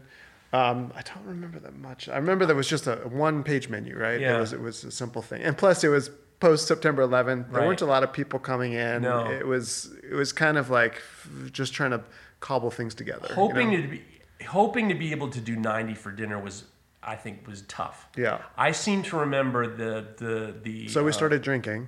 we never drank And then in there. we started hiding bottles of wine around No. it's really hard for them to count the tap. Well, just to let you know, I had to learn how to. He's kidding. Clearly, I was too afraid to do any drinking in that place. We waited till you left. You waited till I left. Yeah. All right. Well, I had to do the inventory, and Randy trained me how to do the inventory. I had to count each bottle to the 10th, and I was sending him the reports every Monday. It was annoying. Don't get me started on inventory. That's right. So one of the things I remember about that time, which brings me to now, but I want to get back into the. I got a lot to do with you. We're good. One of the things that was interesting about that time, which I thought was going to be devastating to the restaurant business, is that was when Mike Bloomberg stop allowing cigarette smoking in restaurants. Do you remember that? I remember, probably restaurants was at the same time as cabs. Restaurants and bars. And cabs, like yeah, bars bars. and restaurants, Yeah, you could bars. not smoke in restaurants and bars. Right. And there was this thought that this is going to destroy the restaurant business. And it didn't. What I think now, if they had done that now, in this climate, it would have been civil war. It would have been civil war. It wouldn't. No one would have. I mean, it would have been a complete. I mean, an utter. It was the greatest. I mean, it was the boldest decision he'd ever made as a mayor, and it was probably for the best. But it was like an incredibly bold decision that would never fly today. You don't think? No, I don't think it would at all. I don't think it would. I don't think people would be able to handle even the dumbest thing like no smoking in a restaurant. What do you mean? They're just like you have to have a. I think show that your people vaccine don't- passport now to go to eat at a restaurant. Depending on the restaurant, but I wanted to talk about that a little bit later, which is interesting because that is an interesting thing. But getting back to that particular time, that was the time where you started doing the seaborne cruises. Yes. I remember when you would go away for like a few weeks, and then you'd always come back when you came back to New York, you'd come right down to Alva. And I remember like, I felt every time I saw you on your way back, you were more pale. You were slightly It's sick. a tough job. You were slightly, I thought you were a little bit sicklier looking. It looked like you hadn't seen sun in. It's in an the whole interesting time. job. You know, they kind of get you. You're going to go see the world and stuff like that, but you end up really just sometimes those guys don't leave they're working. How to explain? It's not a 7-day-a-week job. It's a 6-month straight job. So saying it's a 7-day-a-week job implies that you get the 8th day off. There is no 8th day off. You know, there's a day 8, day 9, day 10. And they don't really, the way the menu went, it was just day 1 through 14 of a menu because that's how long the cruises were. That's how long people were on the cruise for. So you forget what day it is. You forget what month it is. You just know if it's day 3 or day 7 or day 12. How did they do the ordering? Because I mean, in a restaurant, you can order. Well, I remember at Alva, you could order, twice a week for your fish to arrive. Yeah. How would they do the ordering? Well, there's a lot of frozen stuff. But it's on the such a cruise ship. giant volume of. This was a smaller cruise line. It was only 200 guests That's still a lot of maximum, people. and I think 100 staff, something like that, or maybe it was 200. It was almost the same. It was very high end, almost the same amount of staff as guests. But I mean, your breakfast, lunch, and dinner for all those people every day. So they would the idea was that they would stock the fridges and the freezers based on the 14-day schedule. So day 14 was in the back and day 1 was in the front, right? Rarely did it ever actually work out that way, but that was kind of the concept, which kind of makes sense. What would you do if you ran out of something? Would that not happen? Well, you kind of wouldn't. It was so structured that you weren't really running out of things. I mean, the hardest part was there was this idea that everything had to be different every day. That was the real challenge. Like there has to be a whitefish, a steak style fish, whether it's swordfish or salmon, or a beef dish, a chicken dish, a vegetarian dish. Every day had to be something completely new, including the salads, including the salad dressings, Right. including the desserts, including Because the nobody appetizers. wants 14 days. You want the same food. You want something new, right? Well, I mean, kind of. We'd still have the regular menu of like simple grilled stuff that some people would just get every day. Right. You know, they're not always going there for a tasty menu. Right. But I can understand how boring it is to be on a cruise ship and like, let's see what today's menu is, you know? I remember one of the things you said when I said what I asked you at the time what it was like. You said this is the kind of cruise where you can call up at 2:00 in the morning and get a double pork chop, a half-smoked cigarette, and the New York Times. Yeah. It was really Delivered to your room. totally inclusive. Whatever you wanted, you got. So part of what I tried to do there was cut back on a lot of that stuff. Yeah. Because I'm like, if people are going to ask for whatever they want, doesn't mean you have to make everything hoping they're going to get that. Yeah. Right? You don't have to have. I remember there was this plate of cookies by the door leaving the restaurant. Yeah. So there'd be like 4 different kind of cookies, and the cookies had to rotate also. The cookies on the plate. And I'm like, how about you just take it away and free up some room for the pastry chef to like make these new dishes. And they're like, well, we cannot do that. That was you can't remove anything ever, right? I'm like, but they're going to order them if they want them. You still have them. You still bake them. You can still, you do whatever you want. And I remember it being a very big conversation about removing these cookies. Do you remember? But they took them away, and everything was fine. Do you remember the relationship that Charlie's Food had with do you remember what you guys added to the cruise line food that really kind of made it like Oriole style food, or was there one? Or I mean, we did some of the, it's a very difficult thing, and a lot of people who don't work in food just don't really understand that it's not just handing a recipe off to someone doesn't make that dish magically appear. Right.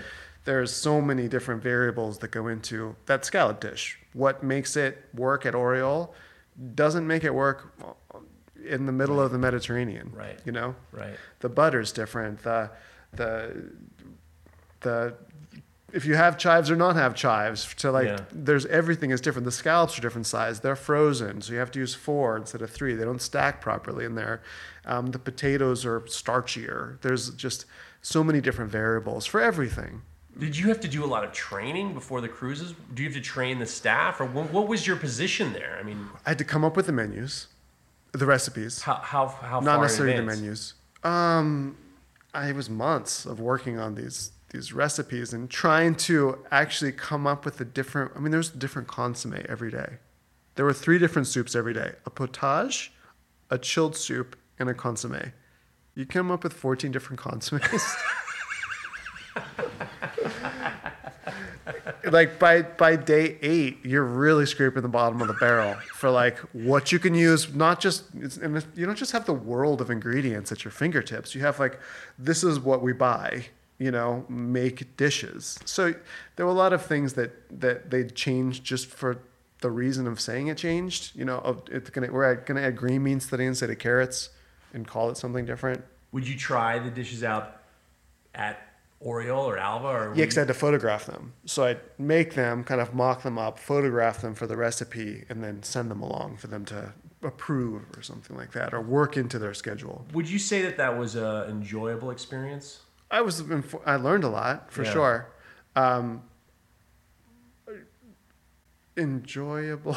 Well, I mean, like it wasn't. I mean, you did. It was a really fun. Different experience. It was a really fun experience. I mean, coming back all sickly was. I think some of those times I was on for 6 weeks. Yeah, you were on. I remember you were on for long stretches, and you came back. You look at a different person. Well, the menu's changing every day, which means if the menu's changing tomorrow, and then the next day, and then the next day, you're always kind of working 2 days. Like today's menu, you're not just working on today's menu. You're working on today's menu and tomorrow's menu and the day after that's menu, like prepping it up. So your brain has to do this mental Rubik's Cube stuff that's very hard to stay on top of. It must have helped you in terms of the way you think in terms of organization. It had to have. Yeah, I think just kind of reflecting on it, it made me think about how you don't always need it all. It's too much organization at a certain point. I felt like people are always adding stuff and never taking away something. When people are just happy eating roast chicken every night, right. Like you just do things very well instead of doing them differently. Just do them well, and that would be a better experience. But the ordering was more like buffet style, right? Or was it like? No, it was no buffet. It was like fine dining. Holy shit! So there's a fine dining restaurant. And then there was more of a casual cafe restaurant that we didn't do the menus for. They just had that thing on. It was like steak night one night. I can't remember. It was like themed night, Italian night one night, German night the next night. More of that kind of a thing. So people would go up there if they wanted that. Where were most of the staff from? They were all European. All the the chef de partie, all the chef de partie, it's like the officers. Right. The people in charge of the stations were all from Europe, but all the staff, all the kind of consistent staff was Filipino. All the prep cooks were Filipino. And they'd be on for like a year. A year? Yeah, easy. There was a story about somebody who'd his whatever error happened and he'd be on for like 3 years until he asked to go home. Like nobody realized he hadn't been home in 3 years. Is that true? Yeah. I'm making up the 3 years. It could have been 5. Who knows? Oh my God. Yeah. And he was just like too, sheepish to say anything? Yeah. I got to go back? Yeah. Oh my God. Can you imagine? It's like indentured servitude. But I mean, you make good money. Was it really good money for those guys? I don't know exactly how much they made, but the things you can't spend any money, and since you're spending your time in international waters, right. you're not paying taxes. Right. So, and they're not leaving the ship. The cooks aren't leaving the ship to hang out. They're not getting days off.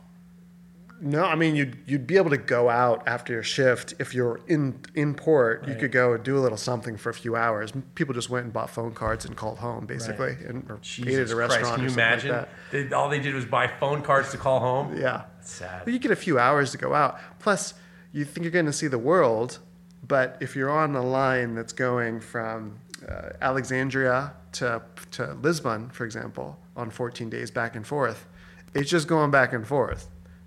You spend 6 months doing that, you don't end up getting off anymore because you've been there 50 times. Will you tell me the story of the pirates? You had pirates at one point. I didn't have the pirates, but the pirates were on the attacked the ship immediately after I'd gotten off the cruise in Egypt, and that cruise ship was trying to be overrun by pirates at one time. So what happened? Didn't you say they had? That's the first time I remember. You told me they had like this sound weapon. Yeah, they do. They had this big, it looks like a massive bass drum on the back that they can point at things, and it's supposed to disrupt their eardrums or something. But they were able to outrun the pirates, who lobbed some grenades at the. I remember you said that. Isn't that crazy? I think you said that. If I remember, you said there was like a rocket launcher, and then it like. I think it was a grenade launcher. The grenade launcher was like a dud, like it like bounced off the thing and nothing happened. I mean, it's. Thankfully, maybe it's because it's a smaller ship. They were able to outrun these guys or something. I don't know. Damn. Yeah. Okay. We covered. This is the beginning. We're gonna have Tony back. We could talk about Alva. We could talk about other stuff. I want to get into the restaurant world, if you want to. If there's something you want to go into. We were talking about the passports, the vaccine passports. Restaurants are now having. This is one of the hardest parts in the restaurant world, don't you think? Right now, just being in the last year and a half through the pandemic, it's completely disrupted the concept of restaurants. They keep opening. I'm like, okay, go for it. Why do you think that is? That's a good question. I feel like there's still a lot of opportunity out there for restaurants. Obviously, and we're talking about New York City here, right? It's a part of the fabric of society. It's like restaurants do well. There's huge takeout operations now that are doing very well. That's all they do, the ghost kitchens and things like that. I had this theory this morning. I don't know. When I was thinking about you coming here, and I knew we were actually here Thursdays at Tony's when we talk business, but we've been trying to get him on the Full Blast for a while. I tend to think about the history of Americans in regards to our behavior, but also everything. And I feel like if you look at France, if you look at European countries, or even most other countries that have such a bigger history of culinary tradition. France, I usually use France because you can get the same bouillabaisse they've been making for 200 years, or all these dishes come from the same place, the same recipes passing generations and generations. Because the United States is a fairly young country, and there's no true, if you go to culinary school, they'll tell you the only true indigenous food to the United States is Cajun food, which is, you could make the point that it's just like Spanish and Caribbean and African and Acadian and stuff like that. But there is no tradition of culinary tradition in this country. I believe that the baby boomer generation is the reason why. I blame the baby boomer generation for everything. Actually, I blame the greatest generation for everything. I feel like the greatest generation after World War II got this incredible wealth, and it was like somebody who's never had money winning the lotto. And they don't know how to keep the money, they don't know how to keep the wealth, they don't know how to train their kids to have wealth, they don't know how to train their kids how to cook, they don't know how to train their kids to stay wealthy, passing along generational wealth. And you get these series and series of generations that are more and more entitled. getting back to the restaurant industry, I feel like the biggest boom that happened in the United States was the Food Network started, and people who never knew how to cook. They never had any history of passing down generations upon generations of food. They had supermarkets were created because, all this, canned foods and frozen foods and prepared foods. It was giving people the opportunity to go to work and not have to cook. You didn't have to have this ability to know how to cook. You had, with Julia Childs and all these guys doing all these TV shows and stuff like that, all of a sudden people were learning how to cook. The restaurants has become this surrogate parent. And instead of, Europe, you have the cafe life where it's like, it's a different kind of lifestyle than the United States. The United States is we have no history of cuisine, and we just want more.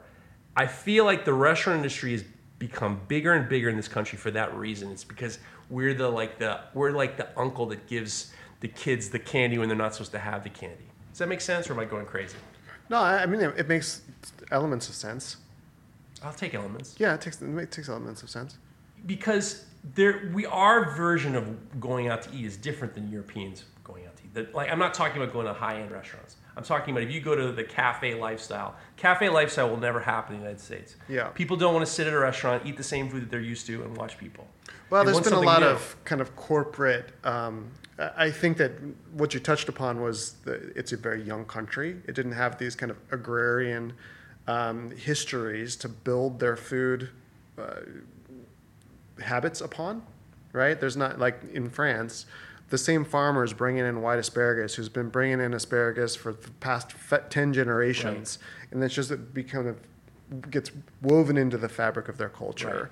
Whereas here we're kind of starting from scratch, and business was more the driver of culture, right? Like, what was that story about, like, McDonald's and gasoline or something like that, like wanting people to drive? I can't quite remember it exactly, but there was something about, I have a better one. Okay, so the oil companies destroyed they bought up and closed most of the rail companies in all these cities. You know that? No. Like in LA and a bunch of other cities, there were all these, you could get on the rail car and go to work or go shopping or do whatever was part of the city. Yeah.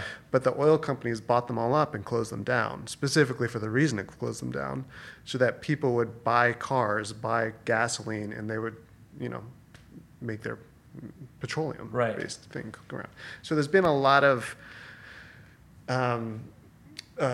forcing functions that had nothing just to do with culture, but that had to do with business in the States. And I think that that's probably something going on there also that kind of can apply to how the food culture developed outside of the cafe culture or the restaurant culture of these other countries. I'm stupefied at how many restaurants. I'm growing up in New York City. When I was a kid, there were an explosion of Chinese food restaurants in New York for takeout, to the point where we could tell. Nowadays, it's not the same. You could have a place that specializes in Szechuan food. You had a place that specialized in Hunan food, and they were all within the 3 block. Different. These guys are known for the dim sum. These guys are known for it was all takeout, and it was all very specific. And it got to the point where, especially in the 80s, these restaurants would open up and open up and open up and open up. And it's like it created this wonderful environment of people, tasting stuff and seeing stuff. But it was like when stuff like September 11th happened, or stuff like the pandemics happened, they never created a sustainable business model. It seems. What do you mean, the Chinese places? No, any restaurants. I was going to mention the Chinese. Like now, takeout it's like the best new idea that anybody have. What if we just have a restaurant that just does takeout, as if it's never happened before? That is the number one. That is the number one business out of the pandemic. Yeah. Has been takeout. Takeouts. I don't think. I don't mean to say it, but I don't think Chinese food places did as well as others. I think there was a lot of real problems in regards to people how they felt about eating Chinese food. Man, could have gotten some good deals. I'm fascinated by how you feel where, when the pandemic hit, the crazy part to me is all these restaurants did everything they could to keep the doors open, figuring out ways in which to stay open. There was just like, they were being murdered with rules and regulations, and how many people can come in, 50% occupancy, and these restaurants are so, we talk about restaurants often, the fact that you're handicapping these businesses when they were handicapped before the pandemic. Yeah.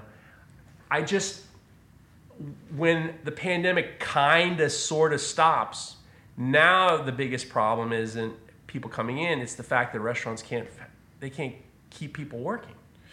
Yeah, I mean, I think we're seeing a lot of things happen now, but staffing is one of the big issues that I hear about the most right now. And restaurants are offering kind of crazy signing bonuses for like dishwashers and servers, like $1,200 or, I'm making up the numbers, but it's substantial signing bonuses for restaurants. In New York, I think that it's a combination of people just left. No one's hanging out for their server job for a year in New York City, paying $3,500 a month in rent or whatever they have to do. They're gone. They're not there anymore. And I think they'd be silly to come back until it's all kind of figured out, right? So there was that. But then also, kind of this restaurant worker mentality. It's go, go, go. If you have 2 days off, it's like a luxury event. And then all of a sudden you're confronted with having weeks off. And I think it makes you reevaluate what you were doing and why you were doing it. But also there's the idea of, not only getting unemployment. A lot of guys are getting unemployment. They're also getting stimulus checks. Mm-hmm. Some of the restaurants were getting PPP loans, but there was a lot of people, and now the big problem is a lot of people don't want to come back to work because it's cheaper to stay home. It's also, I could see that line being drawn more clearly if it wasn't the restaurant business. The restaurant business also happens to be 65 hours of your week. For kind of a salaried sous chef type or AGM type of a thing, it's all encompassing. So it's not just about the money. It's also like, do I want to go back into that environment where I'm working 6 days a week and somebody's calling out sick and that we'd already shorthanded and we're dealing with mask updates and now we're checking people's phones for passports. Like, you're jumping back into a situation that might not be comfortable for a lot of people. The mask mandate thing. One of the interesting things is, unfortunately, everything has become political. Mm-hmm. The restaurant thing has become political in this manner that just seems, it's just sort of strange. All right, here's an example. Mark Vetri. We know him, one of the best chefs in the United States, considered probably one of the top Italian food restaurants in the United States, and definitely in Philly.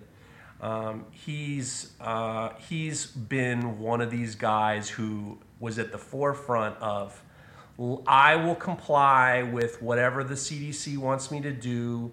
He made his beautiful restaurant. He bought a shit ton of plastic and plexiglass. He made partitions. He made clear partitions at the bar. He made clear partitions at the restaurants. He did everything to be as compliant as possible, and there was a lot of criticism from both sides in terms of, you shouldn't be open, or you should be open, but we don't need this. Blah, blah, blah. He really straddled the fence in terms of what was, in the Philly food scene, he was considered relatively controversial on both sides. Huh. I never really caught that. Yeah, well, there were people who, people felt like he should be closed, and he really wanted to stay open. He felt, he's a strong guy. Mm-hmm. And plus, you have a business; it's your livelihood. He's got a business. He's got all these businesses. You got to keep these places open. Yeah. And I remember hearing him say he was listening to the governor was saying this and the mayor was saying that, and they were constantly changing the goalpost in terms of the reasonings behind everything. And I remember after he wrote something where he said that if I had known I was going to deal with all this bullshit in the beginning, I would have closed down months ago. But it got to the point where he had to stay open.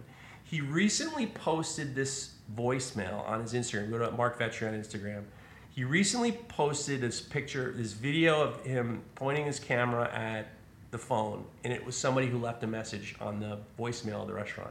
Similar to what I was saying, that at 9/11, this woman said, I know that there's this, the towers fell, but you better honor my reservation on, September 11th.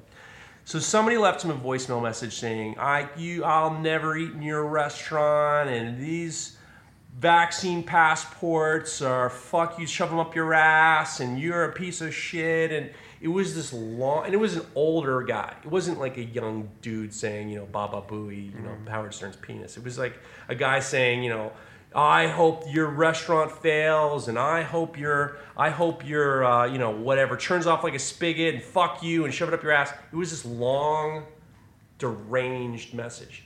I've seen other restaurants who, for some reason, they feel the need to go on Instagram and post, this like flag declaration that, only, vaccinated cards will be permitted, and you see the same comments. Some people are like, all right, awesome. And people are like, I hope you go out of business. Fuck you. Don't tell me what to do. Mm-hmm. I'm fascinated by how the restaurant business is the whipping boy of society. Me too. I'm fascinated by that. I mean, even, a lot of the reports that I read about where people were actually even contracting, right. whatever it is called today, it wasn't happening in the restaurants. It was happening at home. I mean, restaurants, I even remember having a few conversations with my non-restaurant friends. They were scared to go in a restaurant. I'm like, that's the cleanest place you're ever going to go. Right. Especially now. Right. They're wiping everything down. Wearing the masks. Kitchen's wearing gloves for everything already. It's a very pristine environment, So I don't know why it got this feeling of like everyone's just crowding together like in a mosh pit, Well, it's the trust of to me, especially with Mark, he had made the point that like I'm protecting and he would do videos where his dudes were wearing masks and they were trying to taste the food while they're cooking and pull the mask down, taste the food. They were being super, super careful. And he says, I need to make sure that I'm protecting my staff. Mm-hmm. And that was what a lot of people were saying. For some reason, there is, and not to mention, unfortunately, I don't necessarily think this was the right tone, but the President Biden had said, to some guy at a town hall meeting, well, if you want to get people to come back to restaurants, maybe you should raise the minimum wage to $15 an hour. And there was a lot of cheering and everything like that, but at the same time, and I've seen this on Instagram and Facebook, mostly Facebook, and people would say, well, you need to raise the wage to get people to come back. Well, you got to pay more for that chicken breast. I was just about to say, those people better keep that same energy when they go out to eat, and don't be mad when your $10 hamburger is $25. Yeah. There's this. It's a strange situation that you have to be in the restaurant business. It's definitely in a little bit of a flux, because they were working so hard to make so little money before. Right. And I think that opened up a lot of. You take the time to reflect. You're not just going every day. What has to happen? What didn't show up? What's broken today? You tend to just get in this cycle of this is just happening, or this is just happening. It's like, this is life, and it's a passion, and you're doing it because you love it, and you don't make a lot of money, but that's the price you pay for, to work in a passionate environment. But eventually it is a business, right? Right. And when you take a step back and you take a few of the tables out of the restaurant, there goes your entire profit margin. Huge. You can't take one 50% table capacity? 50%. What are you supposed to? What if you can't get 50% capacity to begin with? Right. I remember Alva. We could do the maximum we could do. I remember we could do 90 for dinner, right? And we never did 90 for dinner, right? If we had maxed out at 45, it would have been a problem. Well, it's funny that the people making the rules or whatever, you think about 50% capacity, that's okay because but people still want to eat between 7 and 9. That's it. Right. So 50% capacity doesn't mean that all the other people go out to eat at 11. It's like you're cutting the business in half at the minimum. One of the things that interests me that you and I talk about, and I know we're banging around, but I mean, at the same time, you're coming back. You come here on Thursdays, we'll have you back. One of the things that you and I have said, and this is something that's, now that you're with me, you've been at Fader and I've one of the owners for 5 years, something like that. Something like that. We now deal with not only makers, but we deal with a lot of cooks, and we see the similarity between chefs and cooks and these makers. And there's one thing that you once said to me. We were talking about, a young chef, who starts a restaurant or something like this. Is there's a similarity between a hot knife maker, there's definitely a similarity. One of the things you said, which I thought was so great, was the problem with a lot of these cooks that become chefs is talent alone is not a business plan. You remember that? That was pre-stroke. I don't remember those. Pre-stroke. All right. You want to talk about that? I know I'm talking about that. But that was something that talent is not a business. Oh, yeah. Talent is not a business plan. Right. And what it was the concept that creative people, being creative isn't enough. One of the reasons why I asked to be my business partner is because while you were it, there was no list. When I decided to become a knife maker, I had to tell my wife. She was going to look at me, roll her eyes, saying, "Oh, you're just going to fuck around like you were." Not fuck around, but like you weren't good at business as a sculptor. What makes you think you're going to be good at this? And I said, "I'm going to find someone. I'm going to find someone to take my strength and my weaknesses, which you clearly have." It seems to me that without some type of structure or like a group of people behind this talent, it's impossible to have a business. For any kind of longevity, yeah. And I mean, I see it happen all the time. People think that a menu is going to carry the day. What carries the day at a restaurant? It's a multitude of things, but invariably it has to be a business that makes sense financially. Right. Because you're going to get into trouble. You're going to have bad months. It's so much of a, we're going to win some awards and our food is going to be so good. We're going to win some awards and then we're going to, be able to make money. It's that kind of a thing. But it's far too expensive to get to that point. If you ever do get to that point, to call it a business. And I think that a lot of cooks, chefs who kind of get into that mindset young, and then maybe they don't get the awards. Maybe they turn 42, 45, and then it has to really like sink in that this thing has to make money. Right. You can't just bounce around anymore. It gets real serious real fast. I would think that there's a big similarity between makers who want to start business, creative types, and this concept that there's this concept in the maker community, which is whatever it takes you have to have fun. Mm-hmm. Everything has to, if you don't like doing what you're doing, don't do it. Or, being fun is more important than, being fun is more important than anything else. Like if you're not enjoying what you're doing all the time. It's nice for things to start out that way. But, I think that any good business has to come from that kind of a place, right, where it's enjoyable and you like doing it. It's very creative outlet, and it has elements of your personality into it, right? But I don't think that can carry the day when you have to pay rent and who knows. I think it'd be crazy getting into the restaurant business now. I mean, restaurants are still opening up like crazy though. All right, now we're going to go into rapid fire. Rapid fire. You now have, I'm giving you a amount of money to open up a restaurant to succeed. And I have to open a restaurant? Food service. Okay. Food service.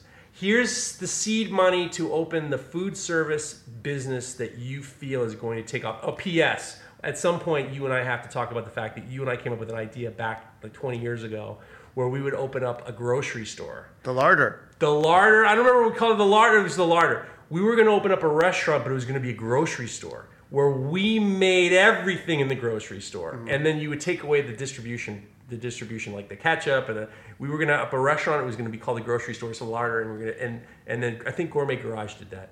I think all those motherfuckers did it, and I think it was stolen from us. That was our original idea. That and the Noodle Loom. Remember the Noodle Loom? That was your thing, yeah. The Noodle Loom was a machine that would weave pasta so you could have pasta as street food. The Noodle Loom. All right. I'm giving you seed money. Don't ask me how much. I'm giving you seed money to start a food service business that's going to succeed. The seed money is the only batch, the only seed money. There's no coming back. What is the business you're And there's no pandemic. Could it be a little bit longer? This is now time. The pandemic's over, but the pandemic happened. This is not the golden age of restaurants. This is now, present day. It happened. It's never going to happen again? You never know. You never know. Okay. I'm going to pretend it never happened. Okay, pretend it never happened. So, well, that's kind of an easy question for me because I've always wanted to have this. I grew up in Reno. Right. Obviously, we went over that. And there were a lot of Basque people there. Oh. There was a lot of sheep herding around there. Really? Yeah, at one time. Okay. And they left a few Basque restaurants around there. Right. Which, more than the food, which was obviously great, but it was the concept of very few things on the menu. In fact, it was a set menu every night. Yeah. A different menu. Yeah. I think every week, or it was the same few items forever. Right. And then they'd fold in different entrees. Okay. Kind of a thing. Okay. But that was it. It was a simple, you go there, you eat dinner, it's the same salad, it's the same beans, it's the same sides, and then there'd be like a special chicken of the day or something like that. Okay. That would be the concept that I'd want to go open. Dining in? Yeah, dining in, but there's just tables, communal tables. I guess that's going to have to go by the wayside. Okay. But it was a very easy place to order, to eat, and to work in because one waiter could run the whole room. Really? Because it's like, what are you having? You're going to have the chicken, or are they going to have the beef, or you're going to have lamb? Boom, boom, choices. boom. That's it. There's no choices. There's a very few amount of choices. Same sides? It's all the same. You sit down, you get a salad. You get like oxtail was one of the things that they would have. A plate of French fries, whatever kind of soup they were making that week. I think there's another thing or two in there, but then you'd get your entree, which is kind of served family style, you know. So if one person got the leg of lamb, the other person got the steak, you'd just be there, like Chinese food style in a way. Yeah. And it was just it always just stuck with me about what a simple, how pleasant it was to not go through the whole rigmarole of sit down, get your menu, decide what you want, get the way. It's like I don't need this to be 2 hours of my life. Too much customization. Too much back and forth. Yeah, you like know? the knife business. You know, I'm just hungry.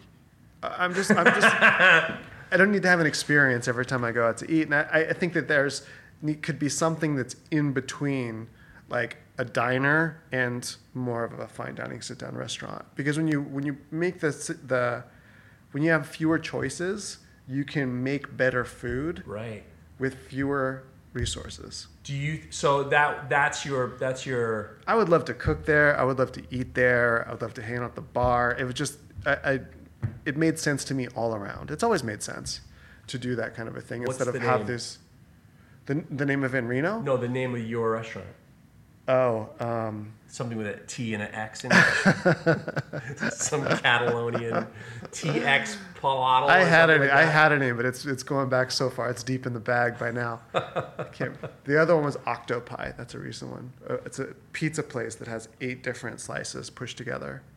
That's a fucking good idea. So but then it's like a pizzas. taster. You just make 8 pizzas. And then you shuffle them around. Then you cut each into 8 pieces, shuffle them around, and then that's what you get. So there's no more choices. You know what I mean? You just get an octopi. Wow. Does anyone do that? I haven't never seen That's a fucking good idea. You like that? But then maybe there might be a dud in there. There might be like olive and somebody will eat it. Somebody will eat it. Yeah. It doesn't have to be crazy flavors. It doesn't have to put like octopi. Octopi. I'm not mad about that. Yeah. I'm not, but I would probably like have 3 favorites in there, and then the rest of them. You could get like just the one pie if you wanted to. There's only 8 is the thing. There's 8, and you could get a mixed up one. That's the octopi. That'd be like the signature. Right. And then make it easy. And maybe some specials in there you don't know about. You gotta take a pizza, dinner with 4 people, get an octopi. Octopi. Easy peasy. Octopi. Yeah. Okay. Next question. This is out of the. This is rapid fire? Yeah, rapid fire. We're doing good.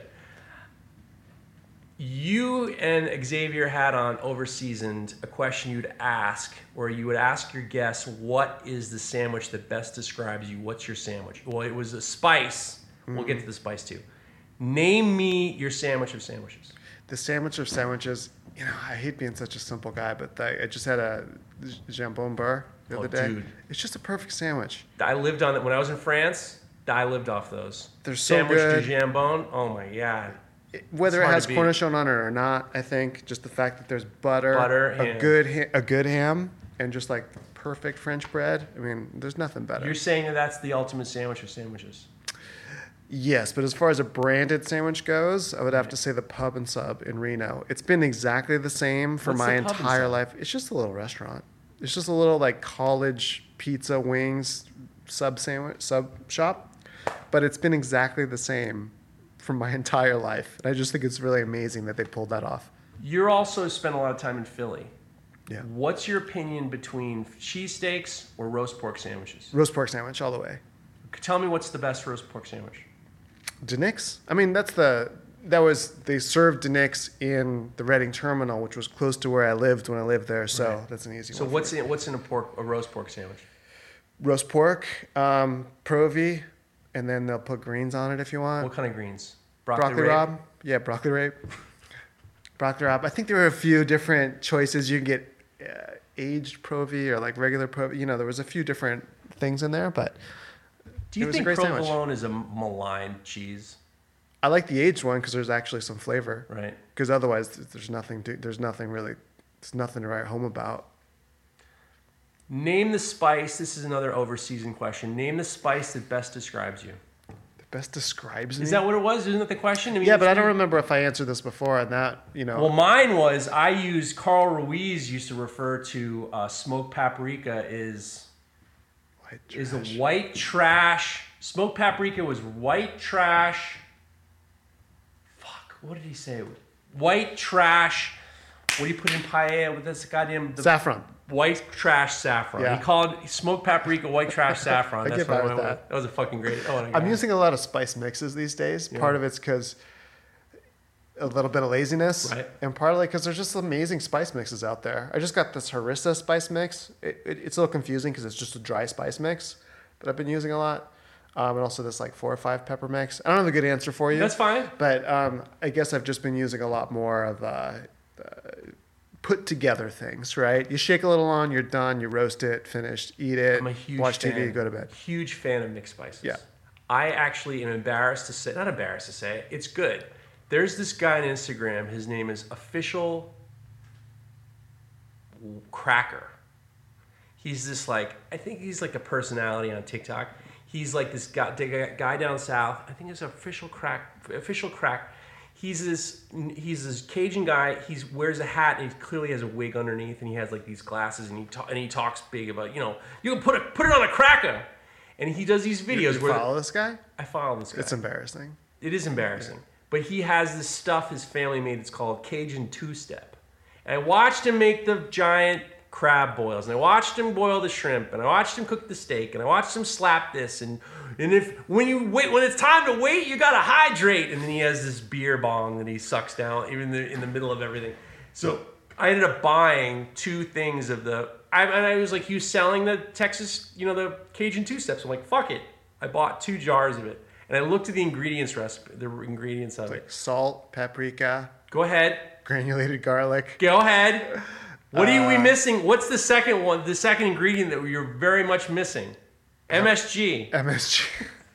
It's like flavored accent. Yeah. It's like flavored accent. And there's lemon. Do they sell that anymore? Oh yeah, I bought some accent. Okay. Oh, MSG is having such a courageous return thanks to David Chang. Really? David Chang did this video. He did one of his shows where he got all these people in the restaurant and said, do you like MSG? And they say, oh no, I'm allergic to MSG and it makes me inflated and it makes my ankles fat and it makes my throat close. And he made them try all this stuff. And they're like, oh, this is very delicious. Oh, this is very delicious. What's in it? He goes, fucking MSG. MSG is, we've created this, I think he's made this point where it's some sort of racial thing where MSG is much maligned. But so we get these I remember like Chinese food restaurants when I was growing up had like no MSG, neon signs in the window, neon signs. But they were flying. It's just from seaweed, right? Well, I mean, from what I understand, MSG was monosodium glutamate came from certain things and naturally occurred when you fermented soybeans. And then these Japanese scientists figured out a way to make that umami flavor, and that's what they created MSG. Huh. MSG is the concoction that is to fabricate the natural that umami flavor, which is this unbelievable flavor that you get in steaks and tomatoes, and that something you can't. It's like deliciousness, but that's what MSG is, and you can get it in soy sauce. I mean, soy sauce is fucking chock filled with it. Right. But so I got this fucking Cajun two-step, and it was just like, look at the ingredients. I'm like, of course it's delicious. I would never ever think that. I wouldn't have guessed that that's like an ingredient in spice. Oh yeah, well, thank God. From what I understand, I'm surprised they haven't rebranded it under some different name.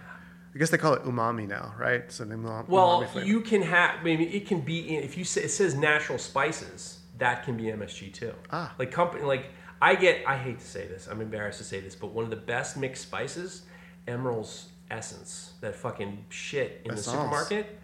It's fucking delicious. It's a great spice rub, and he's much maligned. I'm the same with. I didn't want to mention it because I'm just. Go ahead. I'm bringing it up all the time, but Montreal seasoning. Montreal seasoning's great. Yeah, I use it all the time. I used it last night. Paul Prudhomme too. Paul Prudhomme makes good spice mixes. Mm-hmm. Look, it's fine, but I'm amazed at like spices fascinate me. Spices fascinate me. Smoked paprika, we can't get enough of. Yeah. We can't get enough of it. What do you make it with? I use basically the spices I use. Like usually when we're grilling shrimp, grilled shrimp, or when I even use it when I smoke salmon. I put I use the Cajun two-step because I know that I'm getting the fucking MSG in there. I know it's going to be. You used to do a lot of smoked salmon, right, with the brown sugar. Now I do it all the time. I do a standing order on Sundays. Just got a standing order. Oh yeah, Hillary. It's 2 meals. It's 2 meals for us. So you do a hot smoked salmon. Hot smoked salmon. So let's give a recipe. Why not? Do it. So this is something I learned. There's a great old cookbook from Stephen Raiklin. Stephen Raiklin. Yeah. Stephen Raiklin. He's like the king of barbecue, the real king of grilling. Not barbecue, grilling. I mean, maybe barbecue too, but grilling. And he had this hot smoked salmon dish. So basically what you do is you take your salmon, take your skin off. And I learned how to take skin off from you guys, by the way. I learned taking the skin off and then taking the bloodline away. I've always now, ever since you guys did that at Alva, I've always made the salmon that way. And then you soak it in for 10 minutes in rum, and then you wipe it off, and then you make a salt sugar solution, 2 parts brown sugar, 1 part kosher salt, and then whatever seasonings you want. They like white pepper. For some reason, I don't know why anyone wants white pepper. And then I would use garlic salt and whatever else you have. Old Bay, I got a pile of Old Bay, I put that in there. And then you cover it. You cover it on the bottom and the top of it. Put some on the bottom of the tray. Put the salmon down. Put this stuff on top. Put it in the refrigerator 4 hours. That's it. 4 hours.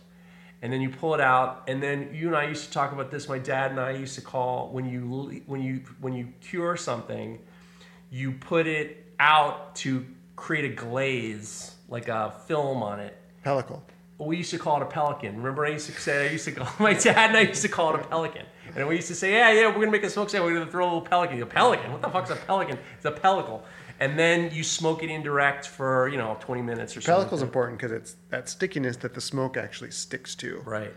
See somebody will be smoking something sometimes and I'll just have those kind of streaky, dirty, streaky kind of...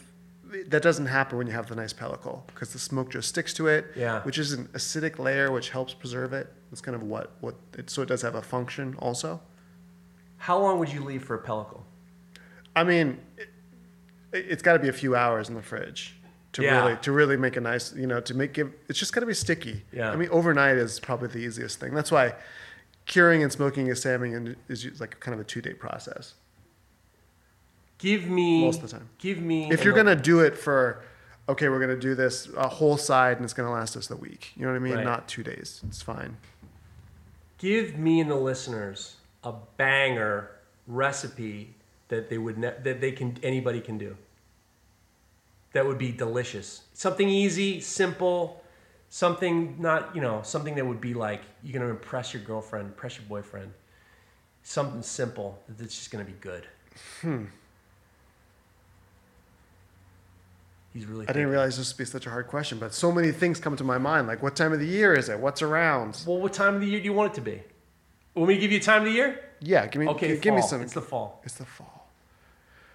Are you thinking braises? Something anybody I'm trying to think of some quick trick. Don't give these motherfuckers who are listening to this a pellicle. They don't need it. They don't want a pellicle. No pellicles. It's got to be a simple recipe. Simple recipe. No pellicles. No tweezers, something going to impress somebody. They're going to listen to this, they're going to go get to the groceries, and then they're going to impress their friends. I tell you what's been go ahead. pretty easy to teach people. Go ahead. Recently. Go ahead. Is spatchcocking a chicken for the grill. Okay. You know what I mean by that? I do, but explain to the listeners. You cut the backbone out. Right. You can use a pair of sturdy scissors or a paring knife. You just set the chicken straight up and down. Right. Upside down. Upside down so their legs are up. Yeah. Okay. Cut out the backbone. Right. You don't necessarily have to. You could just cut down one side just to cut it in half. Right. Right. Then you open it up. You got to break the rib cage, right? Yeah, you got to break it so it lays flat, kind of make sure it lays flat. Okay. So you break the rib cage and tuck the wings behind the breast and all that kind of stuff. Okay. Season it up really good, whatever you're using. On the outside of the skin and the inside? On the underside and the skin side. Okay. Right? Just get some flavor in there. Right. You know, usually I'll squeeze a lemon over it too. Yeah. Let it sit. I like to season in also early in the day, so it has some time to kind of like soak in and do whatever it's going to. Even in dry spice, it kind of, some flavors are going back and forth there. Right. And I will just use a Weber.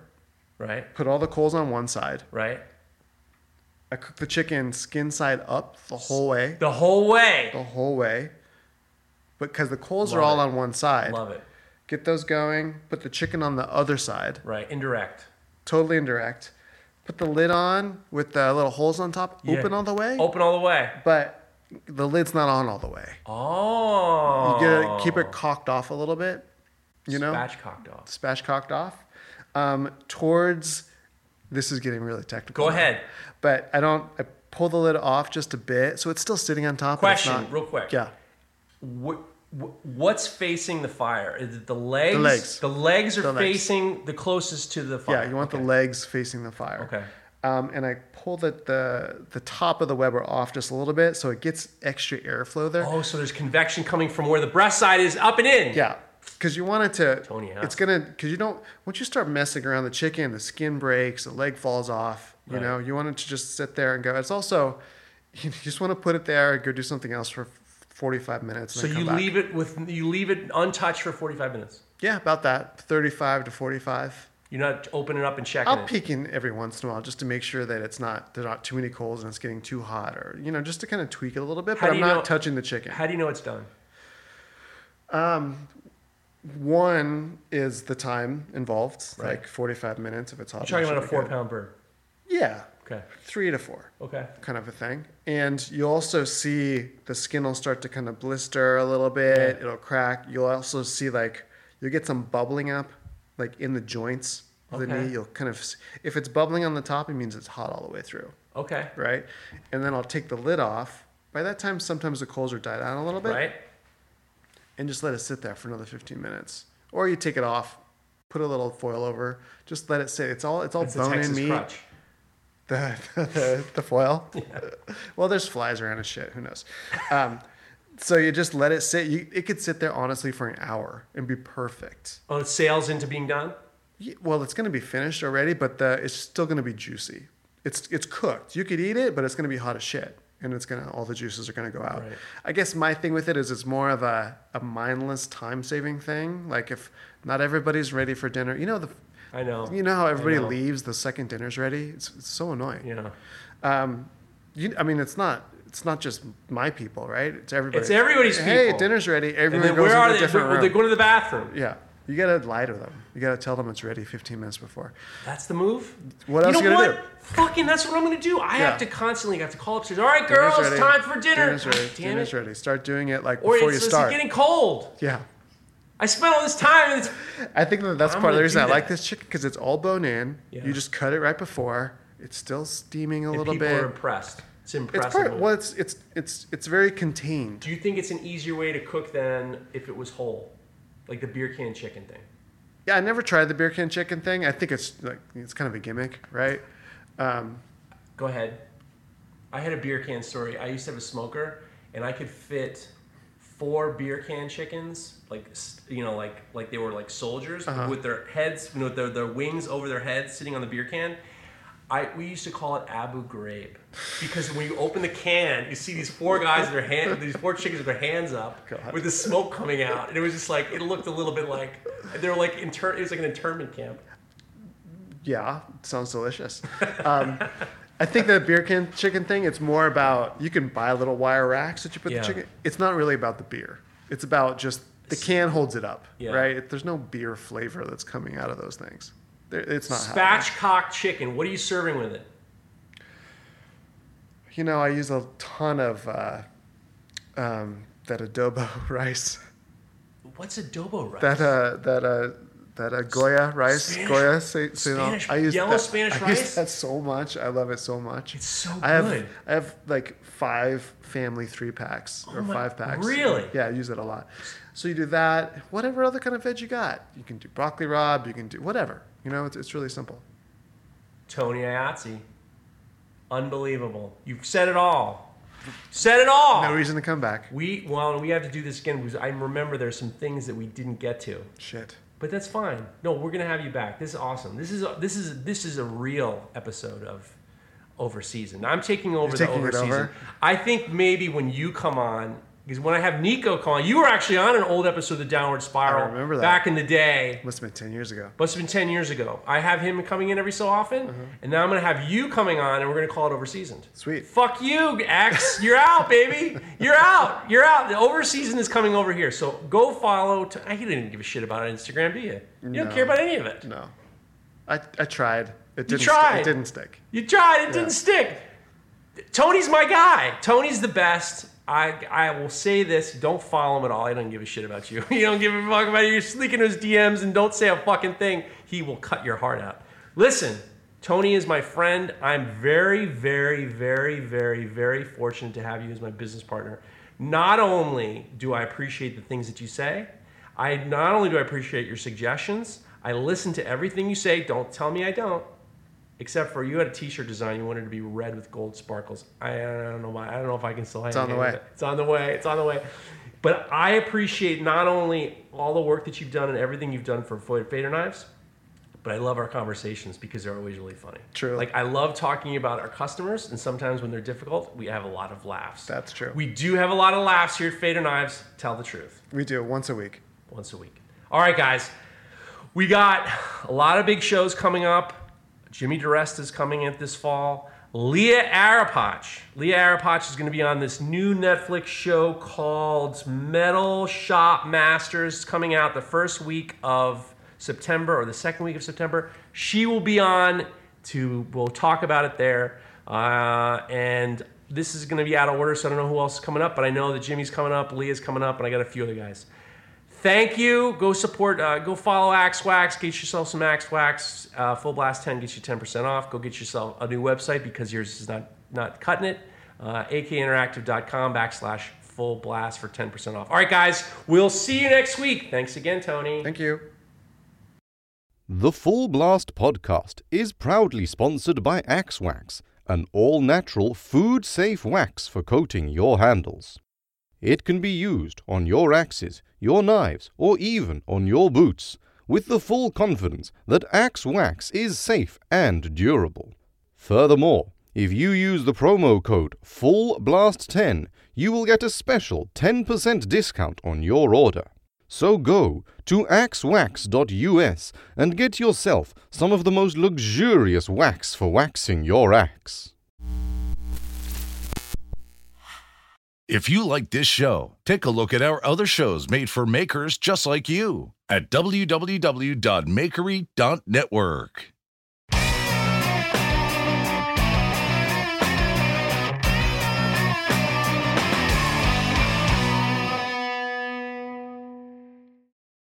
Say goodbye to your credit card rewards. Greedy corporate mega stores, led by Walmart and Target, are pushing for a law in Congress to take away your hard-earned cash back and travel points to line their pockets. The Durbin-Marshall credit card bill would enact harmful credit card routing mandates that would end credit card rewards as we know it. If you love your credit card rewards, tell your lawmakers, hands off my rewards. Tell them to oppose the Durbin-Marshall credit card bill.